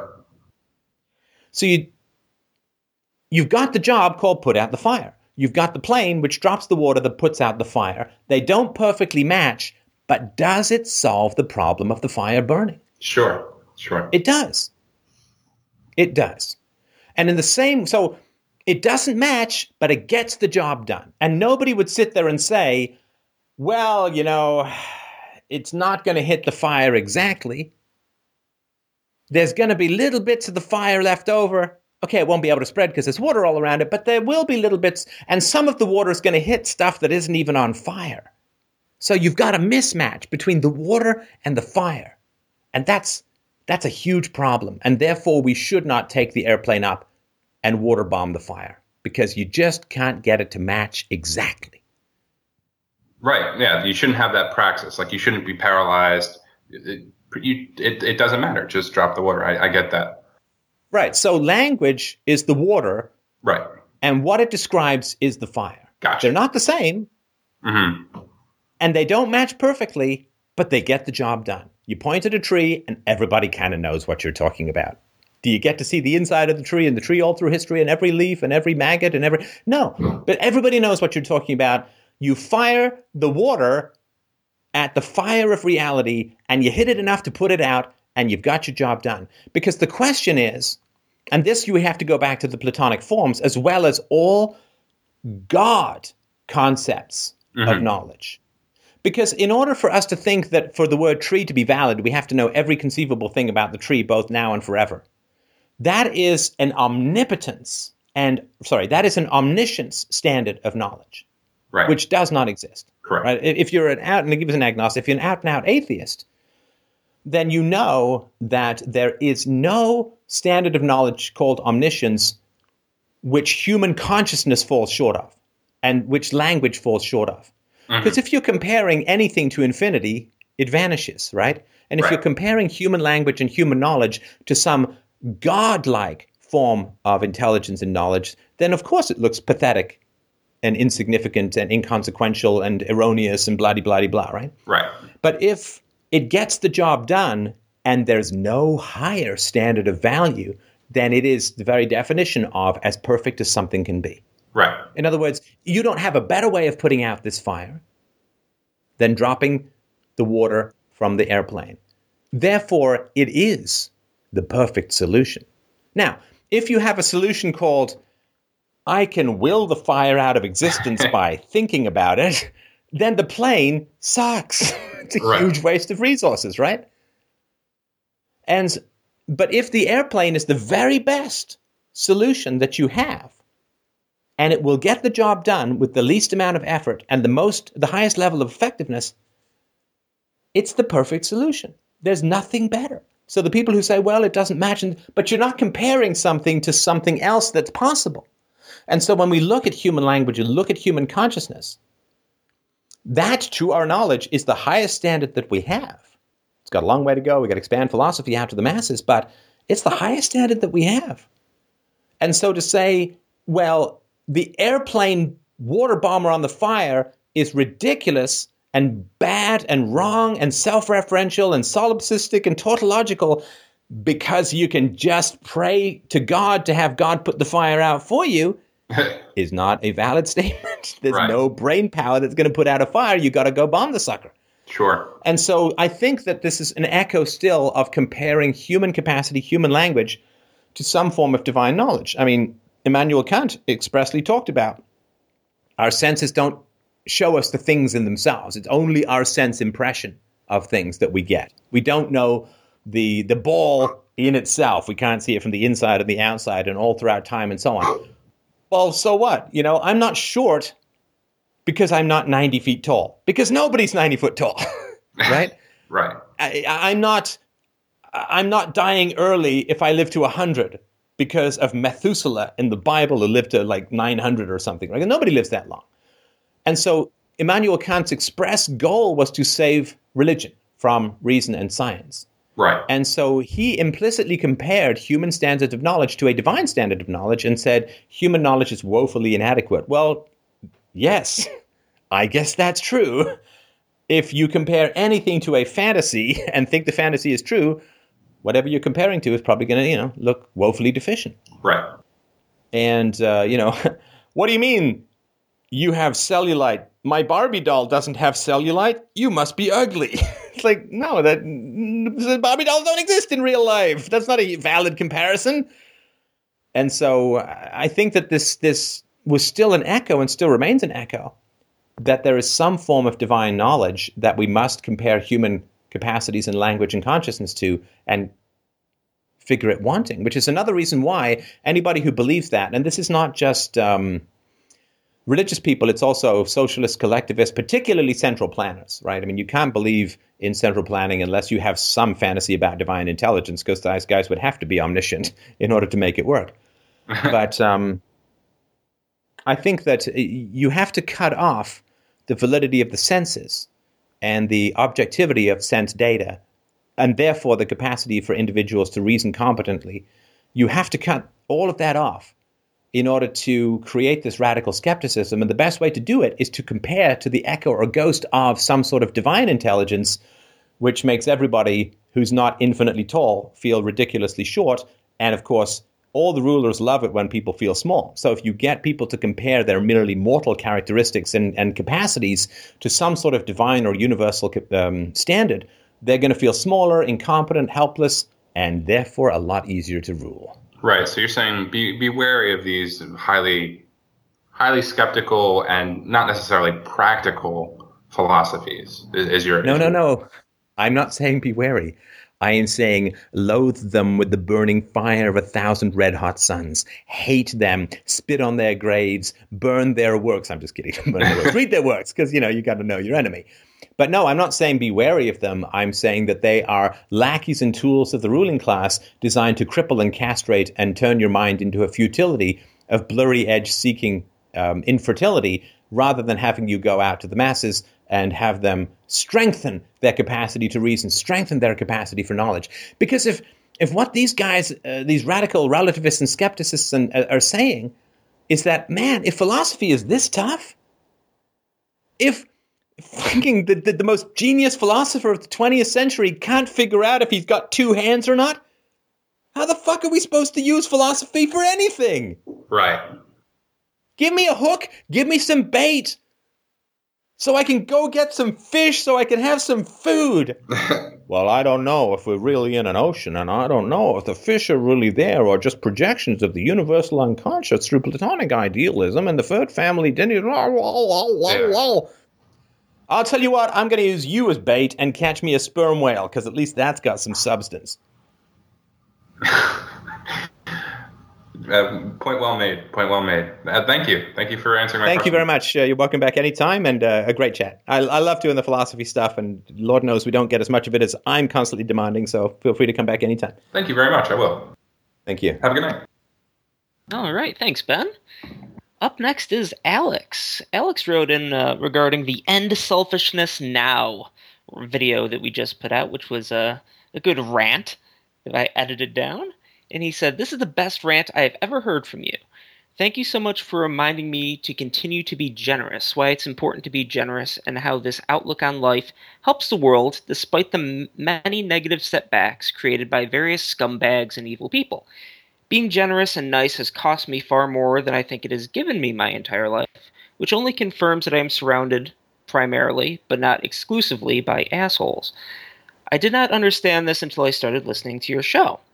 I would like to offer one suggestion because I am really confused about one aspect of this video, and I think many of your loyal listeners may be as well. Ayn Rand's explanation of selfishness as a virtue is a concept that really motivated me to work harder and take pride in everything I do. I feel less shame and have gained an enormous confidence boost from that very concept. So while I agree with the message in your video, I would greatly appreciate it if you could explain, 1, if there is a flaw in Ayn Rand's logic from a moral point, and 2, whether you are defining selfishness differently than her. I like to use self-centeredness, but I'm not sure if that's accurate. Also has a couple other questions. Isn't being selfish a good thing? Here's how I think of it. I'm selfish in helping my sister write her college essay because I am doing it to feel good about myself. Does this mean that there are two kinds of selfish people? Maybe morally healthy people are supposed to be selfish. Me, I hope. While morally unhealthy people, i.e. the people you described in the video, playing video games and complaining about nobody wanting to help them when they get sick, are not supposed to be selfish in order to positively affect the world in our transition to a free society. That's from Alex. Where do I begin? But welcome, Alex. Hello. Are you there? Yes. Hi, how you doing? Fine, thanks. And yourself? Yeah, well, thanks. Do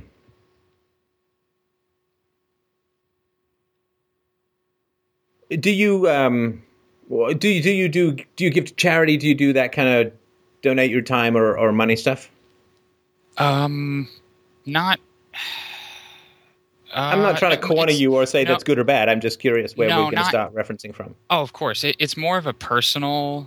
It's more of a personal interaction thing. So with total strangers or with people I interact with on a daily basis, I help people out when I can with various things. Sometimes financially, sometimes professionally. So you do give to charity. It's not a formal charity. It's an informal charity of you, right? Yes, I'm sorry. That's what I meant. Okay, so what's the biggest thing that you've done over the last little while? And again, I'm not trying to corner you. I'm just trying to get a reference point.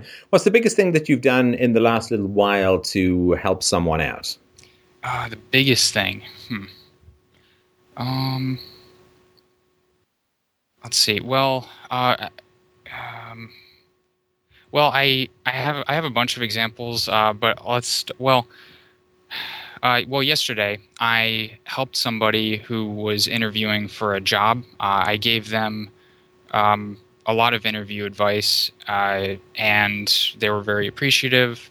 But I've also done things like I lent over a little over $100 to somebody who, a coworker, but that was a couple of years ago, who, on Christmas Eve, and, he really needed the money, and unfortunately, that wasn't money well spent, so I was kind of used. But there are a bunch of, I don't know, would you like more examples, or is that helpful? Dude, I just asked for the biggest one. I didn't ask for the laundry list. Oh, I'm sorry. Yeah. I'm not sure what you mean by do you mean biggest financially, the most important one to me, the one I'm not sure how I should interpret biggest.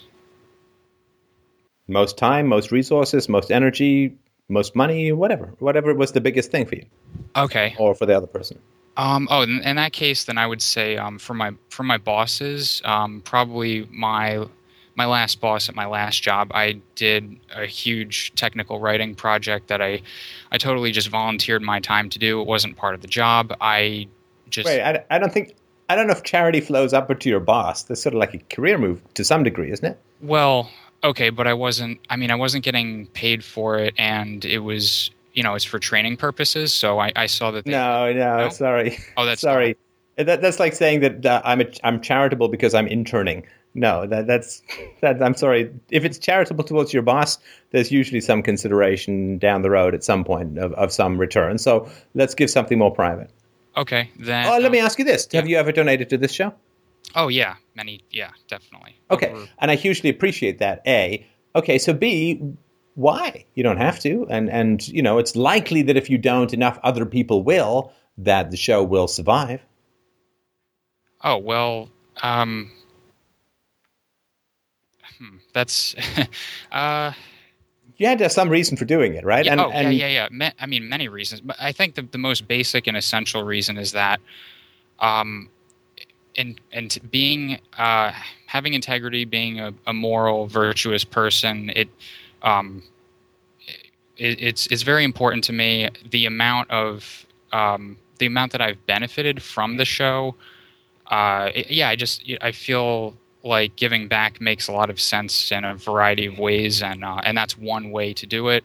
And is that does that answer the question? Sorry. Is it that you feel there's two basic reasons why people do stuff: to relieve a negative or to pursue a positive, right? Why did you take that aspirin? I had a headache. And I wanted it to go away. Why did you go dancing? Because I like to shake my booty and my moneymaker at the same time, right? It makes me feel good. And so I guess my question is, and it can be both, I guess, right? But when you donated to this show, was it, because some people, like I say, dude, you got to pay for the show. We asked for 50 cents a show. It's not really that much, right? And people are like, man, you got to stop making me feel guilty, right? Like, so if they donate, it's probably to relieve a negative, which is that I'm pointing out that they're kind of free riding. They're expecting other people to do the right thing. They're not doing the right thing. It's kind of crappy in the long run, and it's pretty exploitive, right? Oh, yes. And so they don't really, it's like, oh, fine, just so I don't feel bad when you talk about this, I'll give you some damn money to, that's the Catholic approach, I won't go to hell, I'll give you some money, whatever. And other people are like, yeah, I have got a lot of value out of it. Plus, I want the world to be a better place. This guy and his team are doing a lot of work to make the world a better place, so I'm going to do it. It's in accordance with my values. I'm going to feel good about it, and so on, right? So I guess if you had, it's not always one or the other directly, but if on that continuum, in that pendulum, where would you sit? Oh, very much positively motivated. I feel way better about myself. Yeah, I'm sorry. I should have just said I feel better about myself by doing all of that. Right. And obviously that has something to do with empathy as well, right? I mean, if you were in my position, you'd like it if people donated to support the work that you do, if they're consuming a lot of it, right? Yes, of course. And I don't want to, toot my own horn. It doesn't really matter, but just was the last Christmas, I was walking someplace and there was a big Christmas tree on the wall, and they were all kids whose parents were not available for whatever reason. Doesn't really matter why. Parents were not available for Christmas, and they were staying with strangers or foster care or whatever. And the idea was to get them a really nice present, to say it's not that bad or make them feel better. These kids had put in their wish list for stuff, right? And I just went in and bought the whole wall. Just here. How much is this going to cost? Let's get these kids a great Christmas.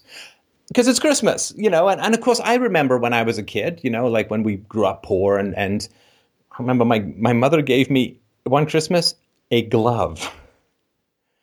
Maybe next year I can get another one, right? But one Christmas I got one glove, a used glove. I'm not sure if you found it somewhere or what. I don't mean to laugh because it's pretty tragic at the time. I remember for my 11th birthday, the only person who remembered my 11th birthday was a friend of mine's mother who gave me $5. And my family forgot, and the extended family forgot, and so on, right? And so I kind of, I'm not trying to put my sort of situation where parents are disabled and so on, but, I remember what it was like to not have the best Christmases in the known universe. And, a nice big present would have been nice. So I sort of remember that. I want to, the kids to feel good and have a nice Christmas and so on. So just...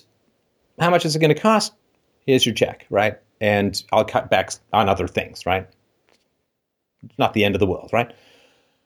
And that's, I feel, I think that these people were in tears because, it was like 4 days before Christmas and like 3/4 of the tree they didn't have presents for, and they felt terrible. And these people were like, oh, thank you. It's like, no, honestly, I mean, do you want us to put your name up? No, don't. It's anonymous. I don't want anyone to know. And now I'm saying anonymous, and I'm telling you just because it's in the context of this. But I did it because I want the kids to have a good time, because I remember what it was like to not have a good time at Christmas. And these kids are going through tough stuff. And it's not like materialism is going to make them feel all better, but it does give them a sense that someone out there hopefully cares. And this is why, I sponsor families around the world. And because you can cut back on other things. And, the money that you donated to this show is not money that was available to you to do other things. So I appreciate that kind of prioritization. And this goes back to the objectivist question of selfishness, to act for the benefit of oneself. Now, the reason why people have a tough time with this, why this even seems radical to a lot of younger people, is that coming out of Christianity and coming out of Rand's particular joker, why so serious, right? Immanuel Kant, who said that he would say that what you did was immoral and what I did was immoral. And do you know why it was immoral? Oh, no. Because you derived pleasure from it. In other words, I wasn't acting generously because of the kids' need, but because I would gain pleasure. I was buying pleasure by giving to these kids at Christmas. And I mean, it's all nonsense, right? And I don't believe that for a second. Because there are some people who gain pleasure out of torturing cats, God help them, right? The sadists and sociopaths and cruel people of every streak, they genuinely get endorphin-based pleasure out of cruelty. That's not me. It's the exact opposite of me. And so just because you get pleasure out of something doesn't mean that it's good or bad, right? And lots of bad people. And it's, recognizing that we live in a world with a variety of subspecies whose aims, let's just say, are not exactly compatible, in fact, violently opposed in many ways, is a basic reality. But they'd say, no. He would say, no, you are not a moral person because what you did gave you pleasure. And so you weren't doing your generosity for the thing in itself. You were doing it so that you would feel better. You would either avoid pain or you would receive pleasure. And that's therefore not moral. Now, that's all nonsense. Morality has nothing to do with how you feel. I mean, that's like basing a physics argument on emotionalism. It is completely incompatible. So the objectivist argument is, well, no, of course you should do something because it gives you pleasure. That doesn't mean that it's bad. In fact, that probably means that it's good. And everyone who tells you to do stuff against your own self-interest is only trying to castrate and exploit you. And my goal, though, in the sort of speech that I gave, and we'll put a link to this below, I just want to shake people out of their digital isolation in particular. and get them to understand that doing good in the world is a deeply satisfying and motivating thing. Because when you're young, oh, it's such an annoying phrase to hear. I get that. You young whippersnappers who knew nothing. But, when you're young, and it's perfectly valid, you tend to live life more for your own pleasures. There's nothing wrong with it. It's perfectly valid. When you get older, particularly when you have kids, you become very interested in the state of the world in the future. And when you're young, you're healthy, usually, right? And you don't get a lot of cavities. You don't need to floss your teeth with giant fire hoses of gum cleansers and crap like that, right? But when you're young is when you need to start investing in the quality of the relationships around you. Now, when I say go be generous to people, I don't mean give evil people your kidney, right? What I mean is generosity is intensely liberating, because generosity that does not result in reciprocity results in liberty. So you give to people if they don't get back. You can talk to them about it or whatever, but nagging people will never create empathy, only guilt, right? And you want relationships based on empathy rather than obligation for a variety of reasons.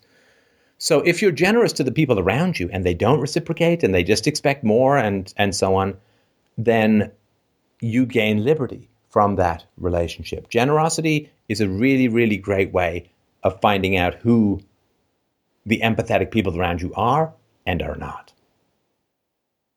And I don't want to get into particular details, but I had a relationship with one person, and his wife was having a baby. And it was the first baby around for a lot of us. I was excited. And I spent the whole weekend helping this person clean his house. It's like a fundamental thing you do when you get a baby home. You clean the house, right? It makes perfect sense, right? And this was like 12 hours a day, like a crazy clean, like literally like pull the fridge out, clean behind it kind of stuff. Yeah, like the baby's going to lick back there. But, it becomes this healthy obsession. Anyway, it just sort of struck me. I was sitting across the end of this Friday, Saturday, Sunday, cleaning. And stocking up and, just generally nesting, getting the nest ready for the kid. And I remember sitting there on a couch, and it just really struck me, like viscerally, these things just boom. I was looking at this person thinking, you know what? If I ever have a baby, I cannot for the life of me imagine that this person will come to my house for 3 days and clean. This is not to say this person had never been generous or anything like that, but I really got it. That it was not going to come back. That changed things very fundamentally for me. Generosity without the biofeedback of reciprocity is a recipe to be exploited. You lend money to people, and you said this, you lent money to a coworker just before Christmas, the $100. It was a bad investment. Okay, good. Then it was in fact a good investment. Because hopefully you figured out the patterns and you look for you make sure that you lend to people who are worthwhile, right? And some listeners I've helped out. It's worked out really well. A few I've helped out. Nope. It's tough to help people. It's very tough to help people. And which is why I generally leave it to the experts these days, if at all possible. But I think that we should be generous, and there's no contradiction between generosity and selfishness. It's just if you take generosity as some sort of commandment, like you have sort of an inward-outward physics of ethics. These are my standards. I must enact these standards like a robot that has been programmed to be good. The robot expects no reciprocity. Morality has become my programming, and I must go out and be good, beepy burpy booper. And that's not, to me, what morality is. That's like saying, I must eat this particular diet. If I get diabetes, I cannot change my diet. and I will die. Right? No, you need to be nimble and flexible. There are principles for sure, but the principles are universal, which means that if other people are not enacting them, you don't have an obligation. And we all understand this sort of fundamentally, right? Like if I sign on to go work someplace and they say, well, we're going to pay you, I don't know, $1,000 a week or something like that. And I go and work there and they stop paying me. Do I sit there and say, well, I agreed to come and work here, so I'm going to keep working here because that was my agreement? No, they're not holding up their end of the bargain, so you don't have to hold up your end of the bargain at all. Right? I mean, guy, $500, ship me an iPad. And then the guy, he says, pay me when you get it, right? And he ships you an empty box. Are you going to send him the $500? No. He didn't keep his end of the bargain up. You don't have to keep your end of the bargain up. Morality is a relationship because it is about regulating the affairs between human beings, which is why a bee that stings you doesn't end up in court for malicious prosecution with a butt, right? And so morality is a relationship, and to take it as programming is a disrespect to morality because it turns morality from a strength into a weakness. It turns it from, incredible Hulk-style musculature to Pee Wee Herman target on the forehead, suck out all of my blood like a giant mosquito, and leave me deflated like a spent condom on the floor, which probably has quite a bit to do with Pee Wee Herman, but that's a topic for another time. And so, yes, be generous and be sensitive to the effects of your generosity. Show up to work and do a good job, but check they're still paying you, right? We don't just make commitments and act in isolation to other people's reciprocity. Honesty is a virtue. Yes, and like all virtues, it must be earned by reciprocity. Integrity is a virtue. Yes, and like all virtues, it must be earned and maintained by reciprocity. Affection is a virtue, yes, and like a virtue, it is to be earned and maintained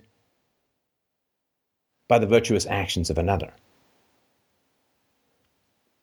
The 10 Commandments. It is only the arrogance and insolence and coldness of a deity and his representatives that would imagine that philosophy has anything to do with a commandment. A philosophical commandment is non-universal by definition, because everyone could then command everyone for anything and you've lost universality. Everything to do with ethics is a relationship. We don't put people in jail. Yeah, until they start killing people, then they can go to jail. Because it's a relationship. If other people change, we must change. But a lot of people want to avoid conflict with exploiters around them by creating a rule or an absolute called be kind, be generous. And we get so much bullshit propaganda. Oh, I feel a rant coming. Starts in the spleen, begins to move around. But we get so much bullshit propaganda. Tell me, you ever heard stuff like this? I know he didn't act the very best, but he means well. I know he didn't treat you very well, but he loves you. He just doesn't know exactly how to express it very well. He's got your best interest in heart. Sometimes he just goes about it wrong. Well, you could descend to his level, or you could take the high road and do the right thing and show him how to do the right thing by example. How many times are we morally sensitive souls told to take the high road, to do the right thing regardless of the actions of the other person? To have our ethics turn us into easily mineable robots of guilt, shame, hope, and obligation. Faith in virtue. But all that is valuable must be earned. You want health? Exercise. Eat well. Earn it. You want muscles? Lift weights. You want knowledge? Learn. Read books. Listen to podcasts. You want creativity? Practice. You want excellence? Rehearse. Everything that is of value must be earned. And ethics are of value. Your trust, your honor, your integrity, your honesty, your courage, your loyalty. These must be arduously earned by the integrity and virtue and mirror ethics of everyone around you. Generosity is a virtue. When practiced among the generous, it is a vice when handed over to the greedy. Courage is a virtue among the courageous and the virtuous. It is enslavement to a hierarchy when it is courage in overcoming the fear of obeying orders from your supposed superiors. Honesty is a virtue among honest people. It is a vice to demand that you be honest to a liar, because that puts the liar at an unfair and significant advantage over you.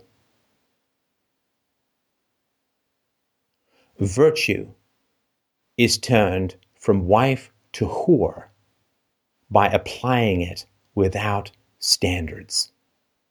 Want to fuck me? Got a penis? All right, go to it. I don't care. Don't even have to be human. That is not an elevated view of human sexuality. Desire, lovemaking, sex, union, these are to be earned. Be haughty in this world. Be discriminatory. Be discriminating in this world. Be skeptical in this world. There is an old maxim that 99% of everything is crap. I think they're rounding down. Be skeptical. Most of the people you meet in this life are of significantly low quality. I say this because I'm pushing a half century. I spent a lot of time around a lot of people. Go read my YouTube comments sometime. Put on a crash helmet and bring yourself a barf bag, although there's some good exceptions. Icon. But most of the people you interact with will be short-term, pompous, self-congratulating, exploitive windbags who are only there to see what they can get out of you while providing as little as possible in return. And you must reserve your virtue as a precious gift, as a hot candle in a cold and windy world. And you pass the light of your virtue to others when they earn it. You don't whore it out. You don't make it a commandment. I got to have sex with everything that moves. And I don't care if it's just after death twitching, I'm jumping that thing. I'm on it like a fat kid on a Smartie, like white on rice, like Steph on a contradiction. You must resist the temptation to apply your ethics to those who don't deserve it. And they will always tell you that that's what you have to do. If you want to be a good person, you take the high road, you be virtuous, doesn't matter what the other person does, you follow your own standards. You do the right thing. I don't care that they behave badly. You got to do the right thing. Why? Tell me why. Tell me why. Jesus, when I was growing up in school, all the goddamn teachers, with maybe one or two exceptions, were terrible. Boring, pedantic, aggressive, stupid, whiny, immature, yelly, scary, bullying, crap people, bottom of the barrel. Where was their interest in reciprocity? Hey kids, how are you enjoying the lesson? Is there anything you'd like to learn about more? How's it working for you? What could we do better? Let's fill out the forms. Let's sit down. Let's design a curriculum that you kids are really excited to get up and come to school in. It's not impossible to teach people about difficult things and have them love it. People love this show. People listen to this podcast. They consume it like a humpback whale swallowing up krill. And this is really difficult, really challenging, really volatile stuff that we talk about here, and people eat it up.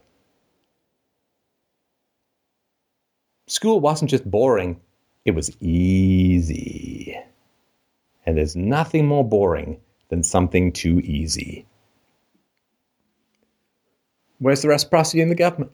Where's the reciprocity among the tax collectors? Where's the reciprocity among the poor or the rich who feed off the body politic?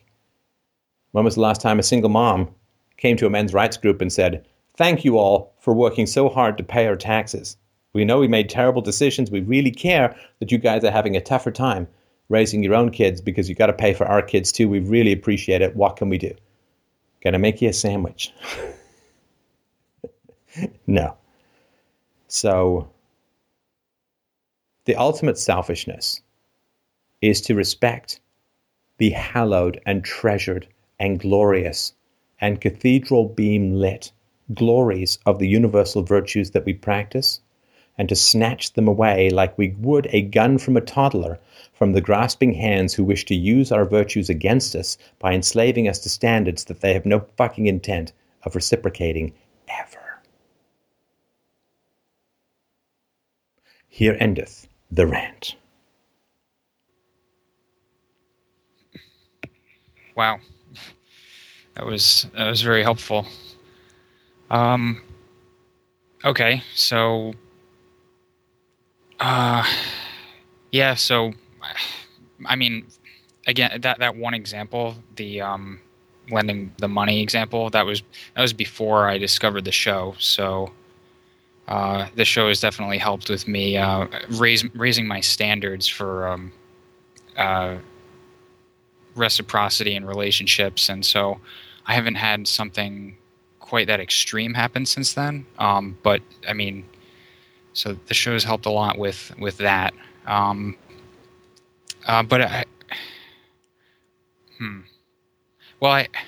I also had another kind of related point, back to the self. Hang on. I'm sorry. We got a bunch of other callers who are already 2 hours into the show. Oh, I'm sorry. Do you mind if you hold that for the next time? And I'd certainly love to have you come back. But do you mind if we hold that for the next time? Sure. Okay. All right. Thanks, man. Great question. And I'm not saying that I've answered everything to everyone's satisfaction. So please call in if you have issues with what it is that I'm saying. I'm certainly happy to talk further. Okay. Thanks.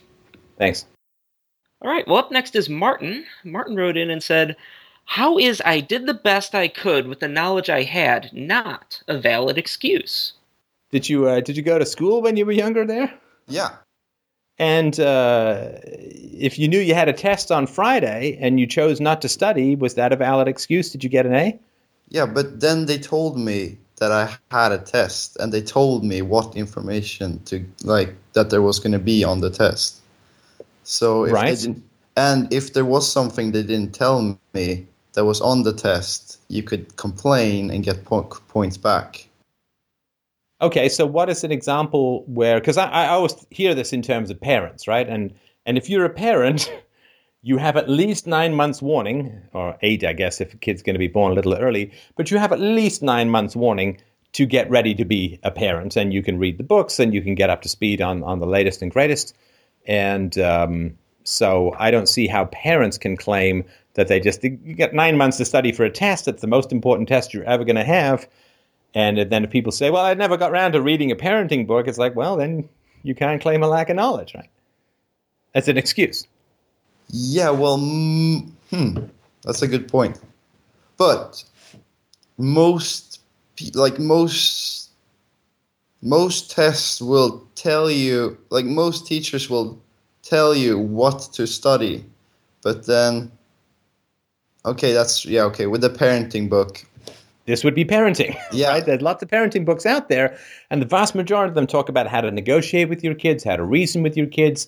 They don't just sit there and say, hit them with this book, buy a hardcover if it's a boy, right? That's not how parenting books work. I mean, since Benjamin Spock's Book of Baby and Child Care, there's been very, very strong negotiation over spanking recommendations. So that's 60 years. 60 years. People have seen television shows, right, where people who hit their kids are roundly excoriated, right? Dr. Phil has had the biggest self-help show, daytime show on television for over 10 years. And he's constantly telling people how to negotiate with their kids. This is true of almost all the self-help shows that I've ever seen. Plus, people have seen sitcoms going back from the 1950s. Leave It to Beaver and so on, where the parents negotiate and don't hit their kids. So for a little over 60 years, which is quite a long time, really, a little over 60 years, there has been massive amounts of media and information and books and experts and radio shows and television shows and sitcoms and so on, all showing the same thing, which is how to reason with and negotiate with your kids rather than to hit them. So for people to say, I didn't know it was wrong, I didn't know it was a problem, is ridiculous. I mean, that literally willing yourself to not see that which is in front of you, right? Whatever god-awful things Bill Cosby seems to have been up to since, at least the Cosby Show, along with Family Ties, along with Full House, along with you name it, these shows, they all talk about how to reason with your kids, how to negotiate with your kids. Sometimes it's a little heavy-handed. In the Cosby Show in particular, Felicia Rashad could turn into quite a she-witch, but they still weren't hitting their kids. Yep. And so for people to say, well, I had no idea, I was like, of course you did. And there's a reason why these sitcoms don't show hitting kids. It's because when people see kids getting hit, when they're not currently in a state of dissociated rage, it's morally horrifying to them. Everybody knows how bad hitting kids is, which is why if any sitcom ever showed a full-on spanking of a child, people would faint. They would scream. Advertisers would leave in droves. So they would get letters of protest. They'd get boycotts. They'd get God knows what, right? I mean, the entire careers of everyone involved would be completely toast. Because you have to be in a state of dissociated rage and cold sociopathic anti-empathy in order to strike a child.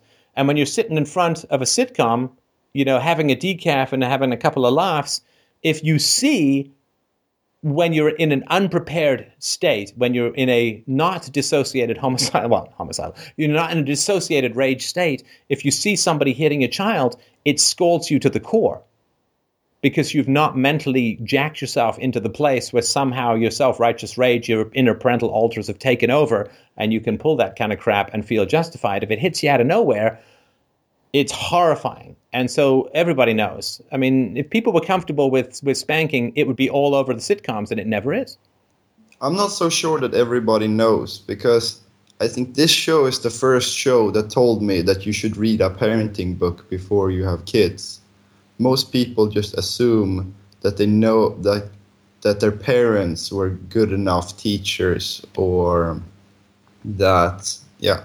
And what's your cultural background there, brother? I'm Swedish, and I've spent like 3 years in the US. Now, Sweden was one of the earliest countries to ban spanking, right? Yes. In the 70s? Yeah. And what's Swedish parenting like? I don't know much about it. There is no hitting. And it's... I don't really know if my parents are like the ideal Swedish parents, if you know what I mean. I don't know what you mean, because I don't know what the ideal Swedish parents are. Most Swedes are pretty passive. They're like conflict avoidant. That the Swedish parenting, I would guess, is there's some neglect when the kids are young. Like the kids are usually put in daycare pretty early, like from like 1-2 year old. And then the parents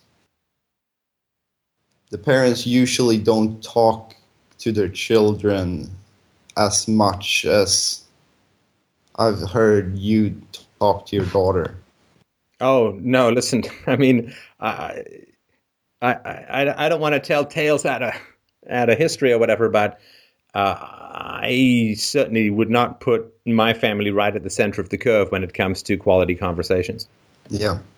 I mean, I'm not saying that, like, if parents don't do what I do, that's automatically damned. Of course, right? I mean, I had to work a lot to sort of figure this stuff out.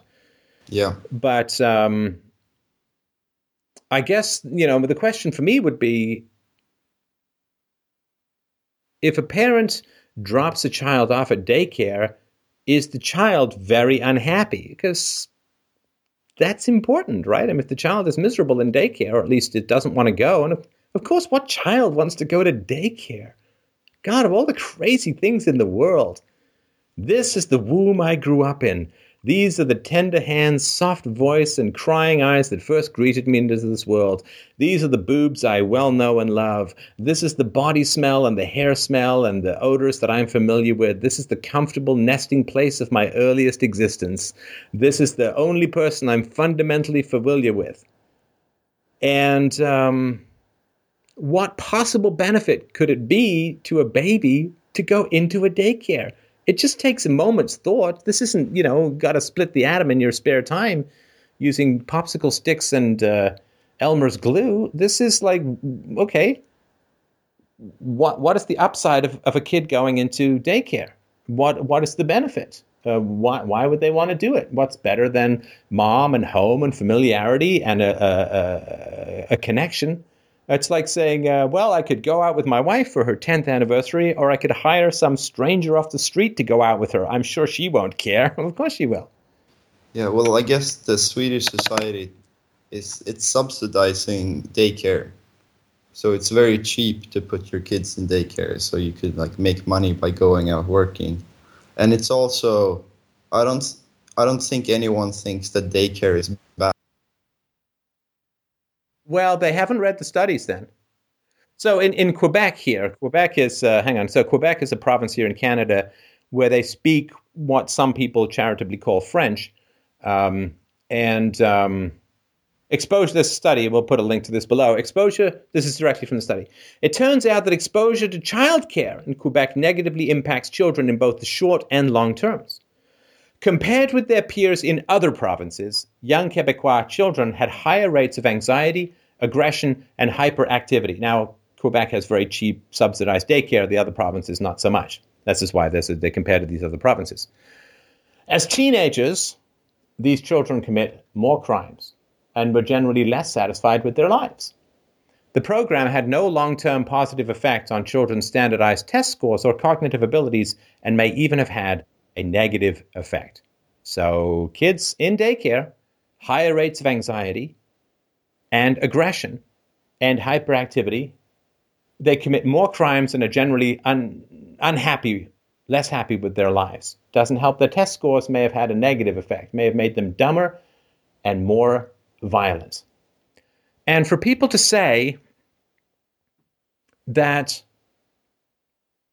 I mean, Sweden's a pretty secular society, right? Most people are atheists or agnostics, right?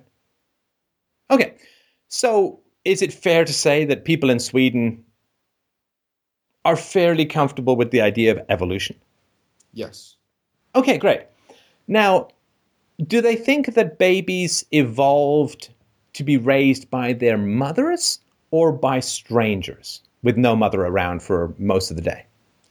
Well, they would probably say mothers if they were asked a question like that. Right.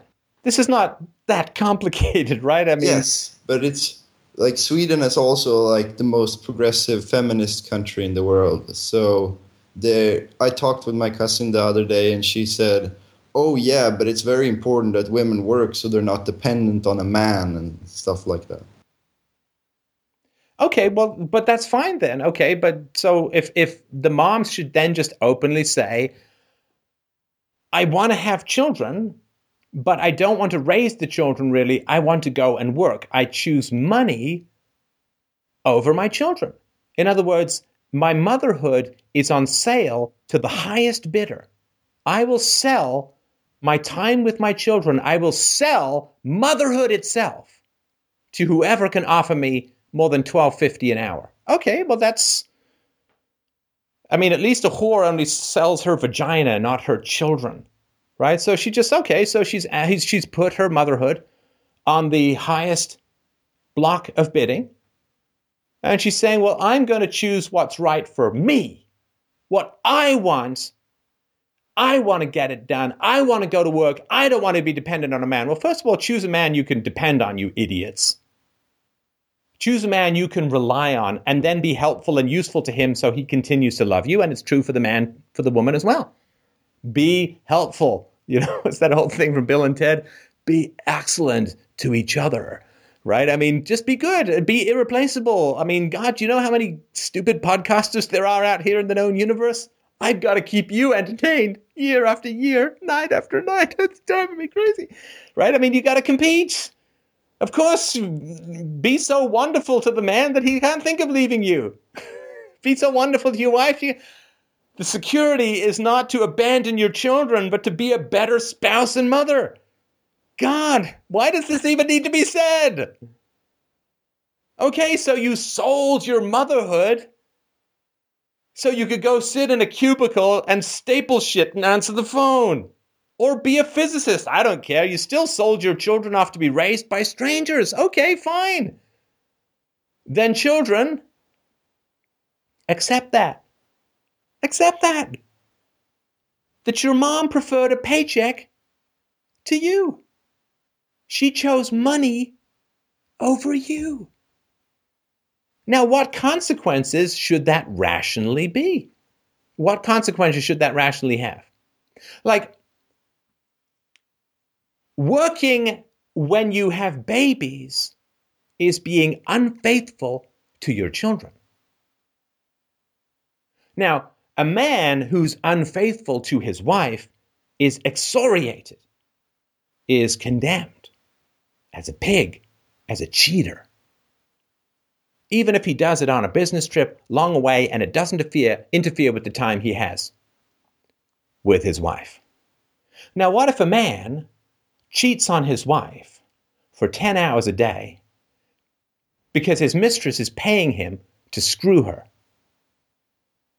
10 hours a day, he's not spending time with his wife because his penis is on a bidding block and some skank is offering him $12.50 an hour to bang her senseless rather than be home with his family. What would we say to such a man? We'd say, that's pretty horrible. You're being unfaithful to your wife. You're not spending time with your children. For money. But I like sex. Well, so what? My wife's vagina is loose since she had kids. I don't care. Kegel it up, baby. Get back in the saddle. But so somehow, a man being unfaithful to his wife once for 20 minutes in a foreign town doesn't interfere with the time he spends with his wife. That's terrible.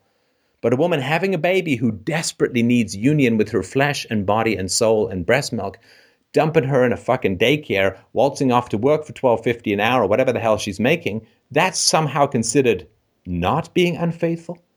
At least your husband has a choice. Your kids don't have a choice. They didn't choose you as parents. And they don't want to be raised by strangers. And it doesn't take a lot of brains to figure this out. Just do the damn math.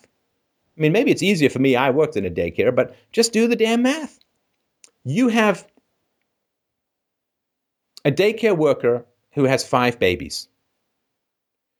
Those 5 babies are going to have probably a bowel movement or a pee every hour or so, give or take. It takes 10 minutes to change a baby's diaper if you're going to do it competently, right? If you're not going to be transferring fecal illnesses and bacteria from one baby to another. So if you got 5 babies and it takes 10 minutes to change a diaper properly, you are going to spend 50 minutes of every hour changing diapers. Is that interacting with the children? Again, they'll wake and they'll sleep and so on, but just this math. When they're all awake, is that interacting with the children? No. You're just changing their diapers. Can't go and interact with the other kids because you're changing these diapers. That's assuming that you do it properly, you wash your hands, desanitize and all that kind of stuff. How many daycare workers do that? I don't know. You can judge by yourself from how sick kids get in daycare. It's not their natural environment. They're not being played with, moms. They're not. They're babies in a daycare. You might as well put them in a folding basket and put them in the back of a truck. Well, I guess then at least they'd get some rocking. They're getting less stimulation than if you sat them in front of a TV. They get picked up, their diapers get changed quickly, they get put back down, and then it's good luck with the blocks, Junior, because there's no human being around to interact with you. Your baby's evolved to be with you, ladies. And if you're going to have the goddamn children, stay with the goddamn children. Why this needs to be said is astounding to me. It's like saying, well, if you promise to be monogamous and you're in a monogamous relationship and you're in marriage and you expect monogamy and you think being unfaithful is bad, you really shouldn't be screwing everything with a pulse that twitches by in the neighborhood. If you're going to have a baby, how about this? You raise the fucking baby.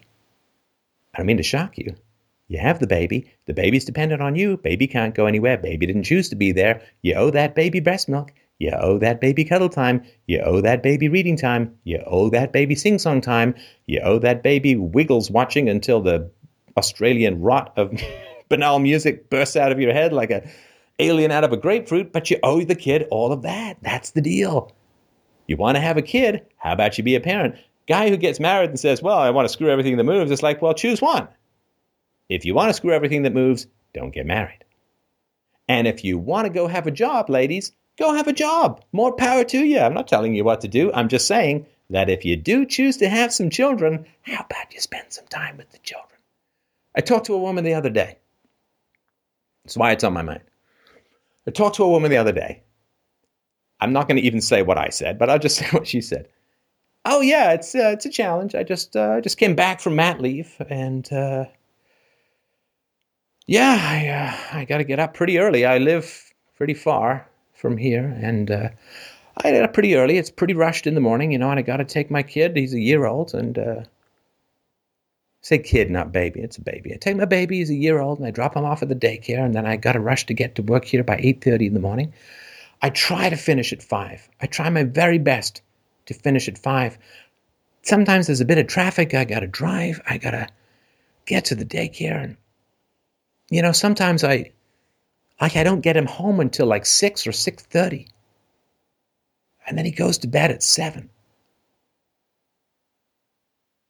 So you get half an hour to an hour of quality time with your baby, wherein you have to feed the baby, you have to change the baby, you have to bathe the baby probably, you maybe can play with the baby briefly, and then the baby falls asleep. Yay, baby. Daycare, unattended, diaper change, staring at blocks for 8, 9, 10 hours a day, and then half an hour with a very rushed mommy, and then bedtime.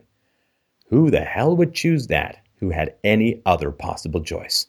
Your babies are in your jail. They can't escape. They can't get out. They got no place to go. They can't file for divorce. They can't find somebody better. They're stuck with you. So respect that. Spend some goddamn time with them. This woman, this is how insane things are in the world, in the West. And this is where, I think other cultures must look at the West and just say, what the hell are you people doing? This is how insane things are, man. Her phone kept buzzing while we were chatting. I couldn't help but ask her, as I was talking about other things and giving some advice. I said, what's that? She said, oh, they text me when my baby poops. Is that what we call the motherhood these days? You get a text? Not even a photo. I can understand not getting a photo. You get a text. I'm so connected because you see that the phone and the text is right next to my heart. She said, but my baby loves daycare. Loves daycare. Really? Your baby prefers daycare to you? How bad are you?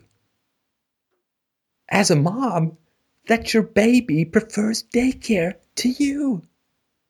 Yeah, my wife, she'd rather eat alone than with me. She'd rather eat with strangers than with me. Isn't that great? She loves not me. She loves new people as opposed to me. She loves everything that's the complete opposite of me. I couldn't be happier. Do people even listen to themselves? I have no idea. I feel like I'm in an asylum. Half the time I'm out among the muggles. I literally feel like I'm in an asylum. Where is this famed maternal instinct? Can't tear myself away from the baby. Got to resurrect. I got to figure out some way to stay with my baby. I got to do it. Can't go to work. I got to move to a smaller place. I'll live in a car. I don't care. I got to live in a trailer. I got to stay with my baby. Now I get half an hour and texts about my baby. Jesus Christ, she might as well get a baby app on her phone and breastfeed her iPhone. Why need a baby when you can get a text?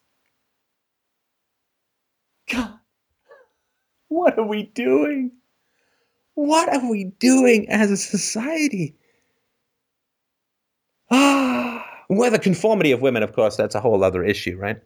I just did an interview with a researcher who pointed out that amongst all the religions that have ever been studied, men leave in general and women don't. Women just stay. Well, this is the right thing to do. I've been told what to do, so I'm going to do it. Because boobs. Well, people tell me I should go back to work because empowerment, so I'm going to just toss my baby into a daycare and off I go to deal with strangers because they'll be where to wipe my ass when I'm 89 years old and dying. Oh, God. What is going on in this planet? How idealized and abstracted and programmable have we become? Where some bitter narcissistic feminist can snap her fingers and women scatter from their babies like crows before a gunshot of the newborns. How the hell did we blow some distant trumpet of delusion and cause all the women to charge the opposite way that nature intends them to go? I mean, we've heard stories of moms who lift up cars because their children are trapped underneath. Isn't that the way it used to be? And now it's like, well, empowerment and independence and, okay, off you go. It's like, okay, I'll leave my babies behind. Because, okay, I'll get a text. I can save my texts. It's going to be beautiful. I'll print them out later. Maybe I can change the diapers of the cell phone. That'd be excellent. And, it's on vibrate, and that's very much like a baby cooing. Sometimes I sing to my phone, and that's pretty cute. That's pretty sweet. I can have my phone, I can change the ringtone so that there's a baby's gurgle every time a text comes in. That's pretty much the same. Your baby doesn't give you radiation. You might want to switch that out a little. Baby proximity to the breast, good for your breasts. Cell phone proximity to your breast, bad for your breasts. I don't know. And how has it become shocking to simply provide the simple truth that these secular people should understand? The babies don't want to be separated from their mothers. I mean, why do we even need to say babies do not want to be separated from their mothers? You know what's going to happen? Short-term gain, long-term problems. Because when your children grow up, ladies, and guys, your goddamn fault too. Husbands, no. You're having a baby. One of us is staying home with the baby. I suggest it's the one with the appropriate plumbing because my nipples, all taps, no plumbing. You got the plumbing. You got to stay home with the baby. If you don't want to stay home with the baby, that's no problem. Let's not have a baby. But if you want to have a baby, stay home with the baby. How about that? How about doing what nature intended? How about we don't try and have sex with you by pushing a cucumber in your ear because that's kind of unnatural? And how about we don't try and raise children by being absent for 95% of their day and thinking that we're really connected with them because texting? Guys, come on. I mean, you got to pry the feminist lampreys. The feminism is like this, the radical feminism is like this alien that's laying this bastard egg in your wife's belly. Like that John Hurt alien thing, like, oh, go back to work, insecurity, patriarchy, get out of here, go work, be taxed. Your kids don't need you. They'll love having strangers change their diaper once an hour in daycare while they stare at the ceiling. It'll be wonderful. Guys, reason with your women. Women are a lot more conformist than men are. That's why propaganda focuses on women. It's why you've got to have the women are wonderful effect, where everyone thinks that everything that women does is wonderful because they're kind of fragile, a lot of them, and they can't really think for themselves very easily. Help them out!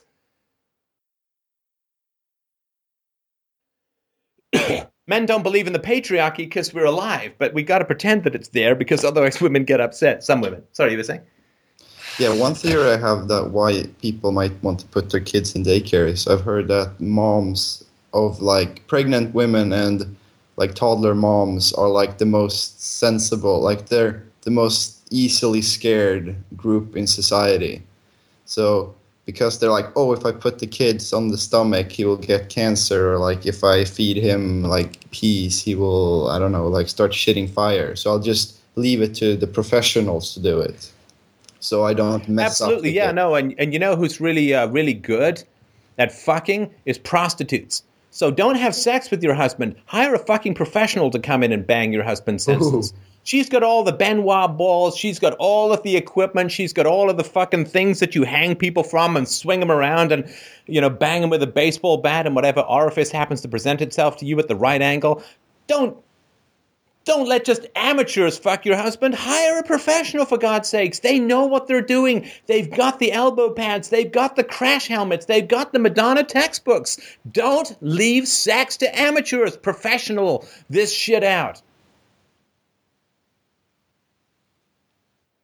Yeah, well, prostitutes, they lack the love, which is the most important part of sex, right? Right, but daycare workers, they lack the love. The daycare workers aren't the parents. All right. I'm telling you, I've worked in a daycare. I'm not saying this is a universal experience, and the daycare was pretty good, and I cared all I could. But dear God, they're being paid $8 an hour. This is the best they can do. These are not high-quality people of intellectual capacity. If $8 an hour is the best you can do, they might not be stimulating your kids as much as you can. I mean, at least hire an expensive prostitute, not someone who just rolled out of Hugh Grant's car with a mouthful of toothpaste, for God's sakes, spits it out and squats again. Dear God.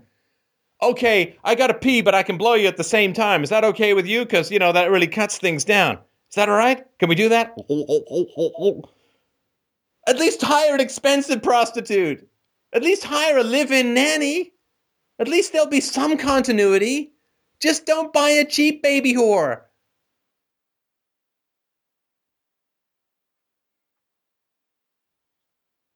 Yeah. Because the kids are going to grow up, ladies, and they're going to say, oh, so everything in your life was a higher priority than me when I was a kid. You wanted to go to work. So having money was more important than spending time with me. You managed to squeeze in half an hour of busy time with me 5 days a week. Okay. So what you've taught me is that family really doesn't mean much at all. Now, that is one of the greatest tragedies of all. Because, dear God, if feminists had been in charge of evolution, we never would have got beyond the single-cell stage. The whole point of evolution is you prefer your own genes to strangers. It's the whole point of evolution. It's the only reason it works is a preference for your genes over other people's genes. That's the only reason it works. There's no evolution without genetic proximity preference. That's the whole deal right there. Because it's your genes that you need to prefer being passed along. Otherwise, it never works. There's no such thing. The egalitarianism of the primordial soup means, hey man, you have 2 cells? Fuck you. 1 cell. 1 cell, that's it. This is communist evolution time. This is feminist evolution time. No fucking 2 cells, people. 2 cells is stealing from the 1 cell people. You only have 2 cells because there's someone out there with no cells. So you give me that fucking cell, I'm going to put it over there in some other part of the primordial soup, and no fucking evolution. Hey. Is that a gill I see? Get rid of that shit, man. Get back in the water. Get deep in the water, then come out to breathe. No breathing underwater, man. That fucks things up. Hey. Lungfish, get those fucking legs away. Get the fuck back in the ground. That is not fair. Are those leaves outside the water? Well, I can't reach those. I don't have any legs. Fucking elitist. Rothschild scum, get the fuck back in the water. No evolution. No progress. Fuck that. No genetic similarity, proximity preferences. None of that shit. Get the back in the water. Evolution is a false flag. Yeah, I'm going to use the word false flag because I'm a false flagget. I just use false flag every time I see anything I don't like. Jesus. How is it possible for 4 billion years of evolution to produce people who seem to have virtually zero preference for their own offspring? God, I just don't know, how is it possible? Well, this is just an evolutionary quirk brought about by communism, idealism, statism, welfare state, borrowing. It's just this weird biological backwater that can't possibly continue. So yeah, when people say, well, I had no idea, everyone else was doing it. Okay, fine. Then why was I told when I was a kid, when all the other kids didn't want to go to class and ran across the field and I ran with them and we all got in trouble, and I said, well, all the other kids were running across the field, and they said, well, if all the other kids jumped off the bridge, would you jump off the bridge too? Oh, so it doesn't matter what everyone else is doing. I see. It doesn't matter how popular or widespread this decision or perspective is. I'm responsible for my own conscience. And then parents say, well, everyone around me was putting their kids into daycare. Well, why the fuck wasn't I allowed to get away with that shit when I was 7 years old? And I was told it doesn't matter what everyone else is doing. You got to think for yourself. I'd like to think you have a little bit more intellectual maturity and self-will when you're 30 than you expect me to have when I'm 7.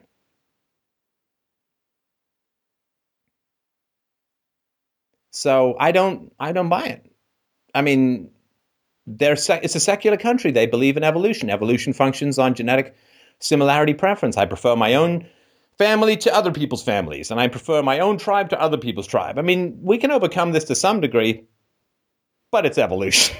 It might take a little while to unscrub 4 billion years of genetic proximity preference. Sorry to burst your bubble, right? But so no, I don't buy that. Oh, we just did everyone else was doing it, and we did the best we could with the knowledge we had. Just did you think about it for 10 minutes? Did you think about this baby you raised in your womb, who was breastfed with you, who was careful, who knew your schedule, who knew your rhythm, and you knew his schedule, and what he liked, and what she liked, and what she preferred, how she liked to be played with, what songs she liked? You knew all of that stuff, and you figured, well, some stranger who's going to come and go, making $8 an hour, pretty much do the same thing. How shitty a mom are you that a stranger making $8 an hour can replace everything that you've learned and done for a year? Are you kidding me? Oh, is Brad Pitt sick? I don't know. Pick a fucking random extra, put him in charge, and make him the lead. We'll fix it in post-production. Holy shit. If Brad Pitt is that bad an actor, he shouldn't be paid as much as he is if he's just some random idiot can replace him. You're the mom. You're the leading lady in your baby's life. Everyone else is just a whoa, stranger.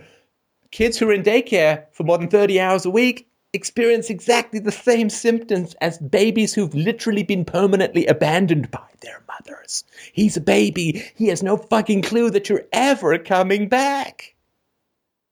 Every single day, you're dropping him off at daycare, you might as well be putting an Inuit kid out on an ice floe and pushing him out into the Arctic in a snowstorm. They don't ever think you're coming back. They freak out, they panic, they paralyze. They're terrified. Well, he doesn't complain that much. Yes, that's because his soul has left his body in sheer terror of abandonment. He's reacting to you like he's disposable, because he is. And disposable children who don't have a secure maternal bond, they can be kind of compliant when they're young, but they don't stay that way when they get bigger, when you're no longer finger wagging down, but you're finger wagging up. Ooh, it's blowback time, baby. And I would really, really like for moms to avoid that. Yeah, you threaten the attachment of a kid. Yeah, he'll be compliant. He won't complain. Oh, but when he gains his independence, you'll feel it then, and bad. And I'm not going to be one of these people who are like, well, I did the best they could with the knowledge that they had, and so you've got to give them a break because everybody was doing it, and they were told what to do, and they never thought for themselves, and they believed in evolution, but apparently they didn't believe in evolution, and they didn't have any particular bond with you, otherwise it would have been too painful for them to dump you in a daycare, and they didn't care that you were crying and screaming and wanting them, and then you went inert and compliant. They didn't really care about that because, there was shit to staple and phones to answer. I'm not going to be telling them that. I'm going to be like, Bad call, ladies and gentlemen. Bad call. You dumped your kids in daycares. You dumped your babies in daycares. You breastfed maybe. You pumped out half a quart in a fucking toilet and you got texts. And this didn't strike you as weird at all. This didn't strike you as, I don't know, maybe this isn't entirely natural. Maybe this isn't exactly how God intended people to raise children, by pumping their milk out in a toilet stall and getting a text when their children shit 14 miles away.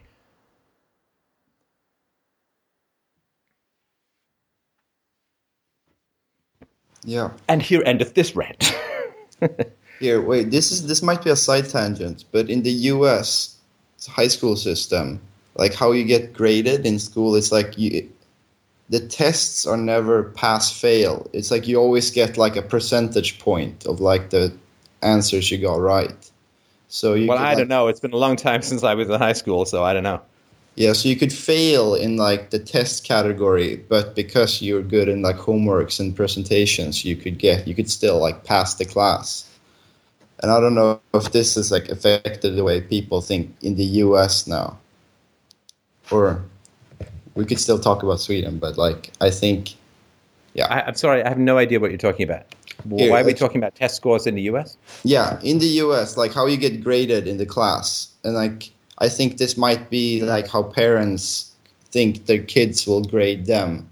Or like the Oh, like I was out all day, but I took you to the park on Sunday?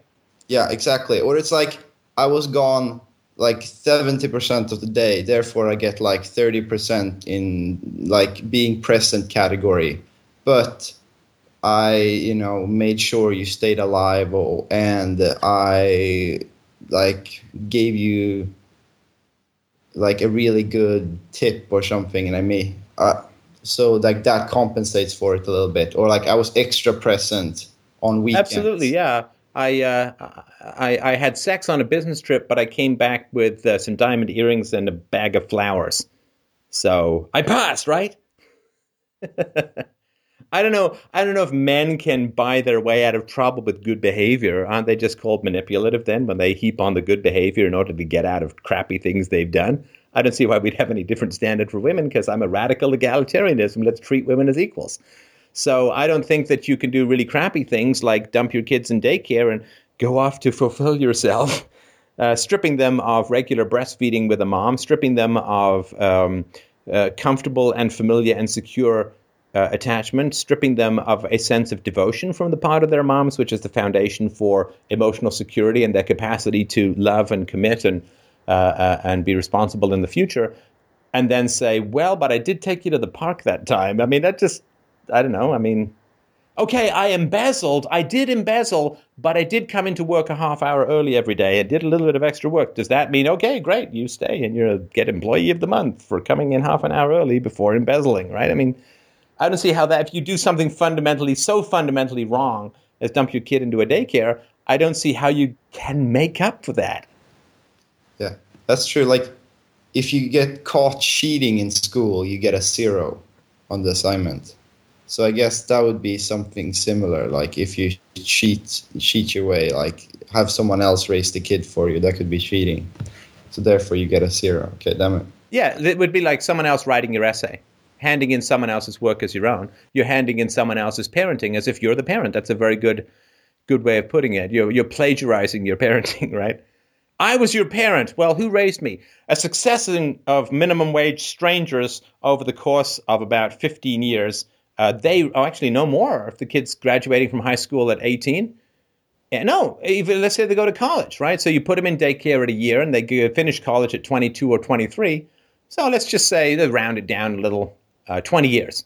So I was your parent. Well, who raised you? Mostly minimum wage strangers and government union employees who didn't give much of a rat's ass about me except as a source of revenue and summers off.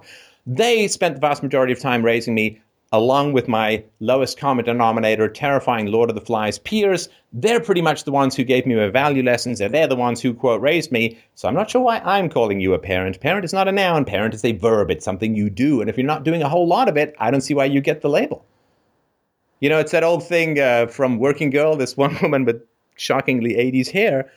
there's this woman who, Melanie Griffith, she wants to be this big executive. She's doing all this stuff. She's starting a secretarial pool. And this other woman is basically deriding her ambitions, saying, sometimes I dance around in my underwear. That doesn't mean I'm Madonna. And yeah, sometimes I hang around my kids. It doesn't mean I'm a parent. I'm a sperm donor and a bungee parent, which is not a parent at all. Women are always fucking complaining about men and their inability to commit. Really? Inability to commit. I just can't get him to commit. He's kind of flighty. He won't commit to me. He won't marry me. He's not going to settle down with me. He's not committing to me. Hey, ladies, how about committing to your babies, to your children that nobody forced you to have, that probably don't even really want to be there? How about that is a commitment that you can make? Maybe men have a little difficulty committing because they were not raised by absent mothers who slam dunked them into strangers' houses and then ran off to staple stuff and make phone calls. Maybe they're having a little trouble committing to a woman because their moms didn't even remotely commit to them, but wanted security and independence. Well, guess what, ladies? Boomerang time. Until women say, "Ooh, bad mistake. I'm sorry that we got propagandized into dunking our children into strangers, like throwing them out of an airplane and hoping they're going to land on a soft straw mattress of somebody else's indifference. Ooh, that was kind of a mistake. We really did something bad there. We didn't commit to our children. So let's stop blaming men for not committing to us. Let's stop blaming men who have problems with us. And maybe some of the problems that men do have with us and some of the inability to commit comes from 2 generations of mothers not committing to their children, but still demanding to be called parents." Well, I guess the label parent now only means that you have the final say in whatever decision is made. Like, should the kids go to daycare or not? Well, I decide that. Sorry. That's the category called dictator. I have the final say. No, actually, in a relationship, you're supposed to negotiate. And when you're a parent to a baby, you negotiate with the baby's obvious physical distress, pain, upset, and horror at being dumped with strangers by the mom. So somebody who says, I have the final say in this relationship is pretty much totalitarian and not egalitarian. Okay. Yeah. That's pretty much it. And for those who don't know, I'm sorry to interrupt. For those who don't know and are going to call me all kinds of sexist, sorry, I hate to pull this on you. I've been a stay-at-home dad for almost 7 years. Stay-at-home dad for almost 7 years, okay? So don't give me this, he's such a patriarch. He just expects women to take care of the babies. Sorry, sisters, can't pull that one on me. I got the stay-at-home dad card. I got the stay-at-home dad card. You can't get me with that one.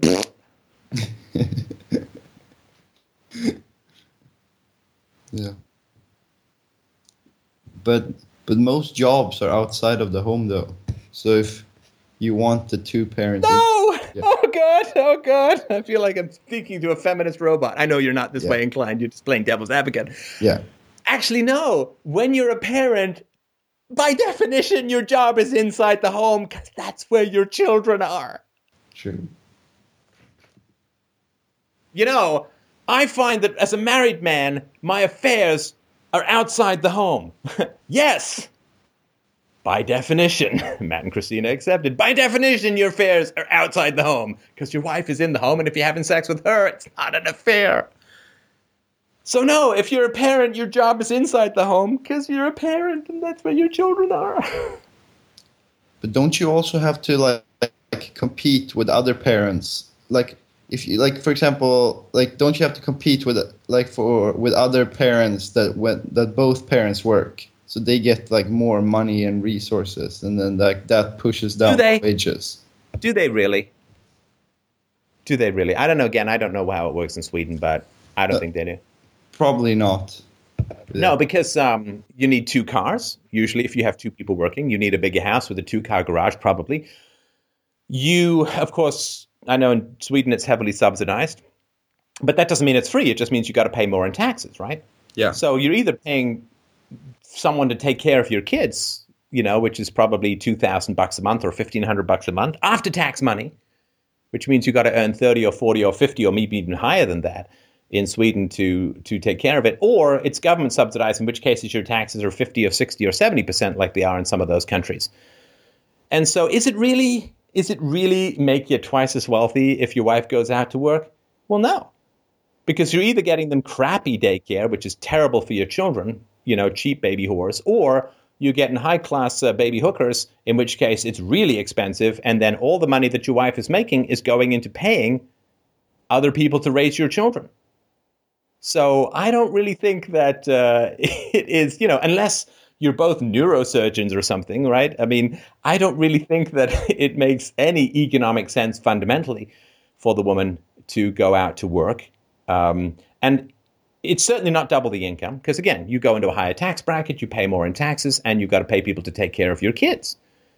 And you need an extra vehicle, which itself is around $6,000 to $8,000 a year, $500 to $600 a month that you're paying just for that, along with $2,000 a month or $1,500 a month for childcare, along with gas and insurance and all this kind of crap that goes on with this. An extra wardrobe, right? Women like to look presentable when they go to work, right? I mean, unless she's going to some real low-rent job, in which case you're definitely losing money because, McDonald's will give you a free uniform. You don't have a lot of extra Hermes bags expenses to go to work at McDonald's, but you ain't making enough to cover the overhead of having strangers raise your children badly.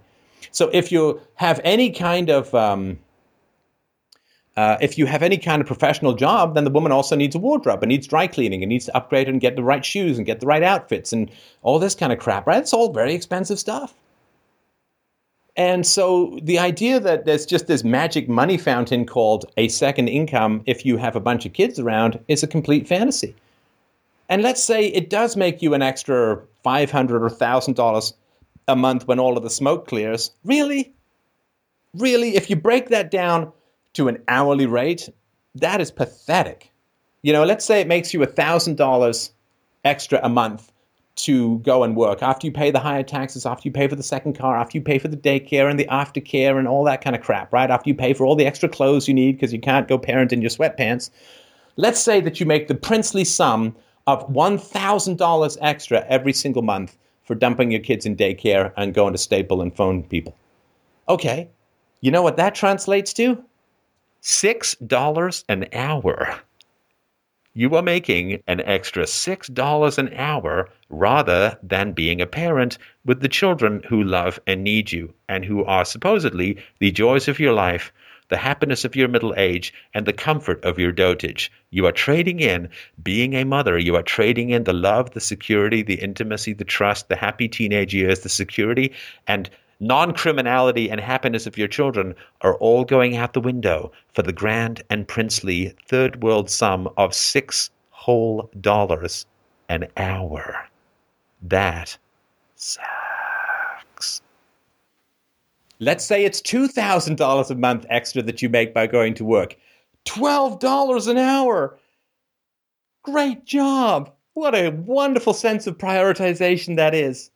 And how much you're going to pay later when your children have problems and they don't like you and they don't have a bond with you and they don't respect you. But it's okay. You can have ultra high criminal possibilities and you can have promiscuity and you can have drug use and you can have alcoholism and you can have shoplifting and you can have horrible attitude, talk back, bitchy bastard kids when they're teenagers and forever perhaps, but it's okay because you only had to get paid $12 an hour to balance all that shit out, half wrecking your children by dumping them with strangers and breaking their bond with you and having them lose their respect for you and losing their capacity to bond and having them peer bond with their lowest common denominator dupe shoot friends. It's okay. You did trade away their happiness and future and their immune systems and their IQ by not breastfeeding them, but it's okay. That's only on one side of the scale. On the other side of the scale, you didn't spend time with them, but at least you got paid $12 an hour, or maybe $6 an hour, or maybe $0. I don't see how any sane person can look at that equation and not do the right thing. But if you are a stay-at-home parent, when would you recommend going back into the workforce? Is that like after the kids move out, or is that when they're old enough to take care of themselves, or like? I don't know. I can't answer that for everyone, but the science seems to indicate that around the age of 5 or 6 or maybe 7, the child's personality is largely formed. And after that, it's more nudging. So my particular approach, and I can't recommend this to everyone because I don't think anyone knows the science, and I certainly don't. And it depends on the kids' capacities and where they are and what they want to do. But I think that if you can at least stay home till the kids are 5 or 6, full time, I think that's a significant boost. I mean, nobody's saying you got to, stay home when they're out all day and all night as teenagers. I mean, I don't know that there's not that much parenting to do later, right? Parenting is like the luge. It's long and it's slippery and sometimes you just get thrown clear. But the luge is all about the beginning, right? It's all about that. That's why they get those like Kenyan explosive leg pusher guys at the beginning, right? So the luge is all about that beginning run and then you pile in. Then there's a little bit of steering, but 20 feet from the finish line, it's not like you can unload a jetpack and blow past the competition, right? It's all about the beginning of things. Later on, it's not a huge amount you can do. It's like, like diving. You can't fix a bad dive 4 feet above the water. I mean, you either dive well or don't, right? And so to me, it's the first 5 years in particular seem to be the most significant focus. And I think that's when the brain has grown like 80 or 90%, and the child's personality seems to be largely fixed at that point. And so to me, at least the first 5 or 6 years are the most crucial time. So it's really not the end of the world. We're not talking about being chained to a stove for 30 years. We're talking about if you have 2 kids, 7 years or 8 years of your life. Well, that's not the end of the world if you want to have kids. I mean, you can go back after that, maybe that can be managed. And, if you have sisters, friends, family, extended family, grandparents, whatever around, they can pitch in after work. I think that particularly for teenagers, the latchkey kid thing is kind of a problem because I was a latchkey kid and I don't want to get into all the details, but let's just say it's not always the most positive of environments for kids as a whole. A lot that you can get up to between sort of 3:30 and 6. But no, I mean, as far as I understand, my general broad-based understanding is that if you can do it for the first 5 or 6 years, you have done the most good for the least amount of time. Yeah. Cool. Yeah. Awesome. And my daughter's personality went through a lot of changes in the first couple of years. Very shy, and now she's very outgoing. But before she wouldn't say anything to anyone. And now she'll go up and chat with anyone and engage them, and is just delightfully charming and all that. A lot of changes in personality over the first couple of years. You really need to be sensitive to all of that stuff to know, to have that intimacy to know. Your child is your little marriage partner, so to speak, right? I mean, you really can't replace the intimate knowledge of somebody with a stranger's low-rent inattention. You just can't. And so, yeah, you need that knowledge. You need that intimacy. You need to help guide them. And you need to lay the values in deep and early so that they become part of their personality. That you're not trying to layer on rules later when they don't trust or respect you. That's just never going to work. That's the old lock in the barn door after the horse has left. Okay, there's no point now. If you layer in the values early, your job gets easier. And if you don't, your job just gets harder. And then when it gets hard, it gets really goddamn hard and horrible for years. And then those extra couple of vacations you took with your extra $6 an hour aren't going to add up to jack shit when you're trying to figure out why your kid isn't coming home till midnight smelling of weed. Yeah. Did your mom stay home? No. Well, I think she stayed at home for the first 2 years, but then I went to daycare. Do you have any memories of daycare? I remember my mom being like, I have some memories of daycare. I had like one friend there that I used to spend like all day just like building stuff out of like bricks. Do you remember much interaction with the teachers or daycare providers or No. I don't know what they called. No, right? I mean, you're pretty much left to your own devices. Yeah. Yeah. And people don't know. I don't know if they don't remember that or what, but I mean, when I was there, we had 2 teachers for like 25 to 30 kids, aged 5 to 10. I mean, it was hard to try. I mean, I remember telling the kids the story of the Silmarillion by Tolkien, keeping them wrapped day after day with that. But and so I tried to give them as much individual or at least collective attention as I could. I wasn't just sort of managing and yelling at people to put each other down and stuff, but I mean, to not interact with each other in a negative way. But I remember from when I was in daycare, I remember, drawing the pictures of the planes and playing with friends and all that. I have no memory of who was in charge. Same.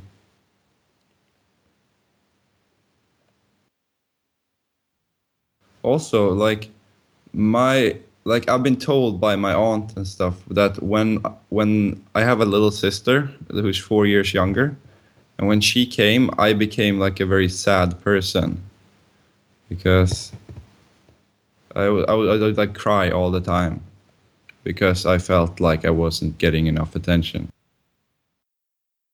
Well, I think that if you have a secure bond with your mother, I think that if you know that you're loved and that you have come first for your mother, I think that it's less difficult to accept a sibling. Right? But if you already feel that your bond with your mother is shaky or broken, then when another sibling comes on, there's a lot more reason to mourn. Oh.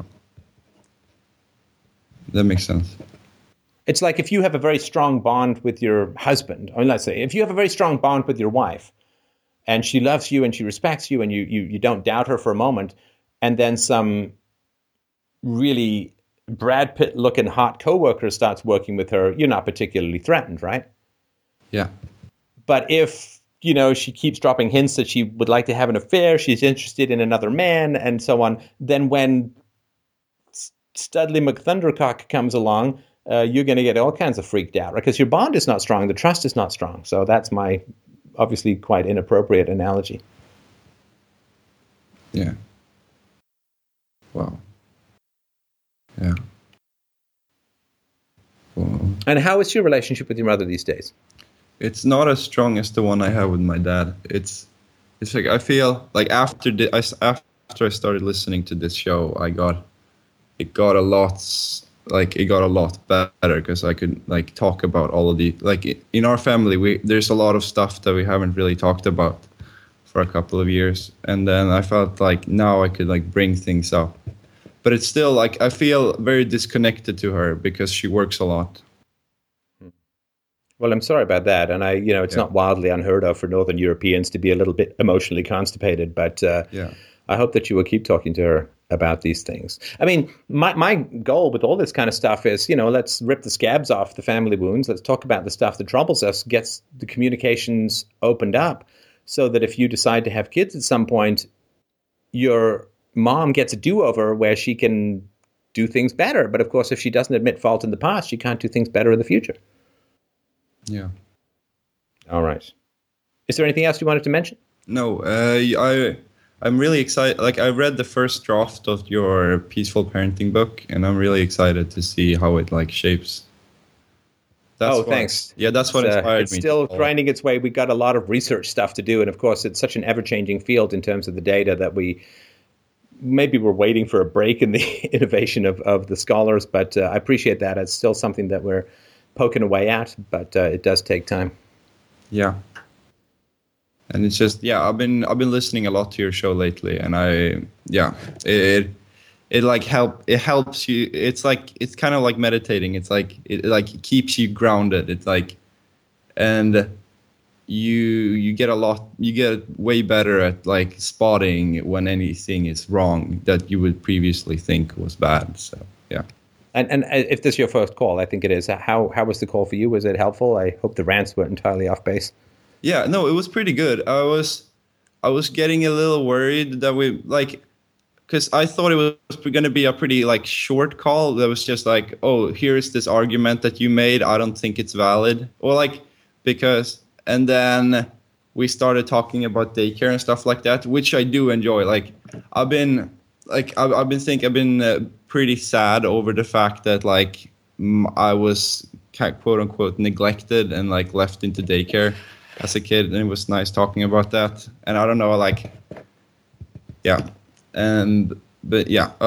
the call. And I feel like all of my questions got answered, and we broke some new ground there. Yeah. First time for everything. Woo! Yeah. Let it be known from this day forth that 8 years into the show, he actually... Okay.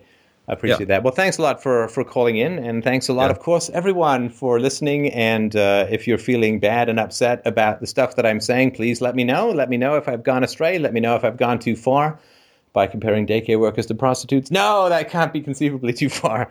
It's an analogy. Anyway, so thanks, everyone, so much. If you like the show, if you want us to help continue to have the capacity to spread philosophy like Nutella on the collective wonder bread of mankind's consciousness, please go to freedomainradio.com/donate to help us out. We, of course, need your help to grow, to continue to spread all of the, constantly breaking down technical equipment that needs endless replacing.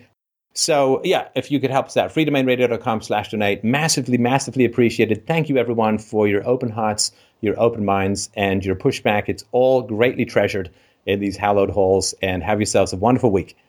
We'll talk to you soon.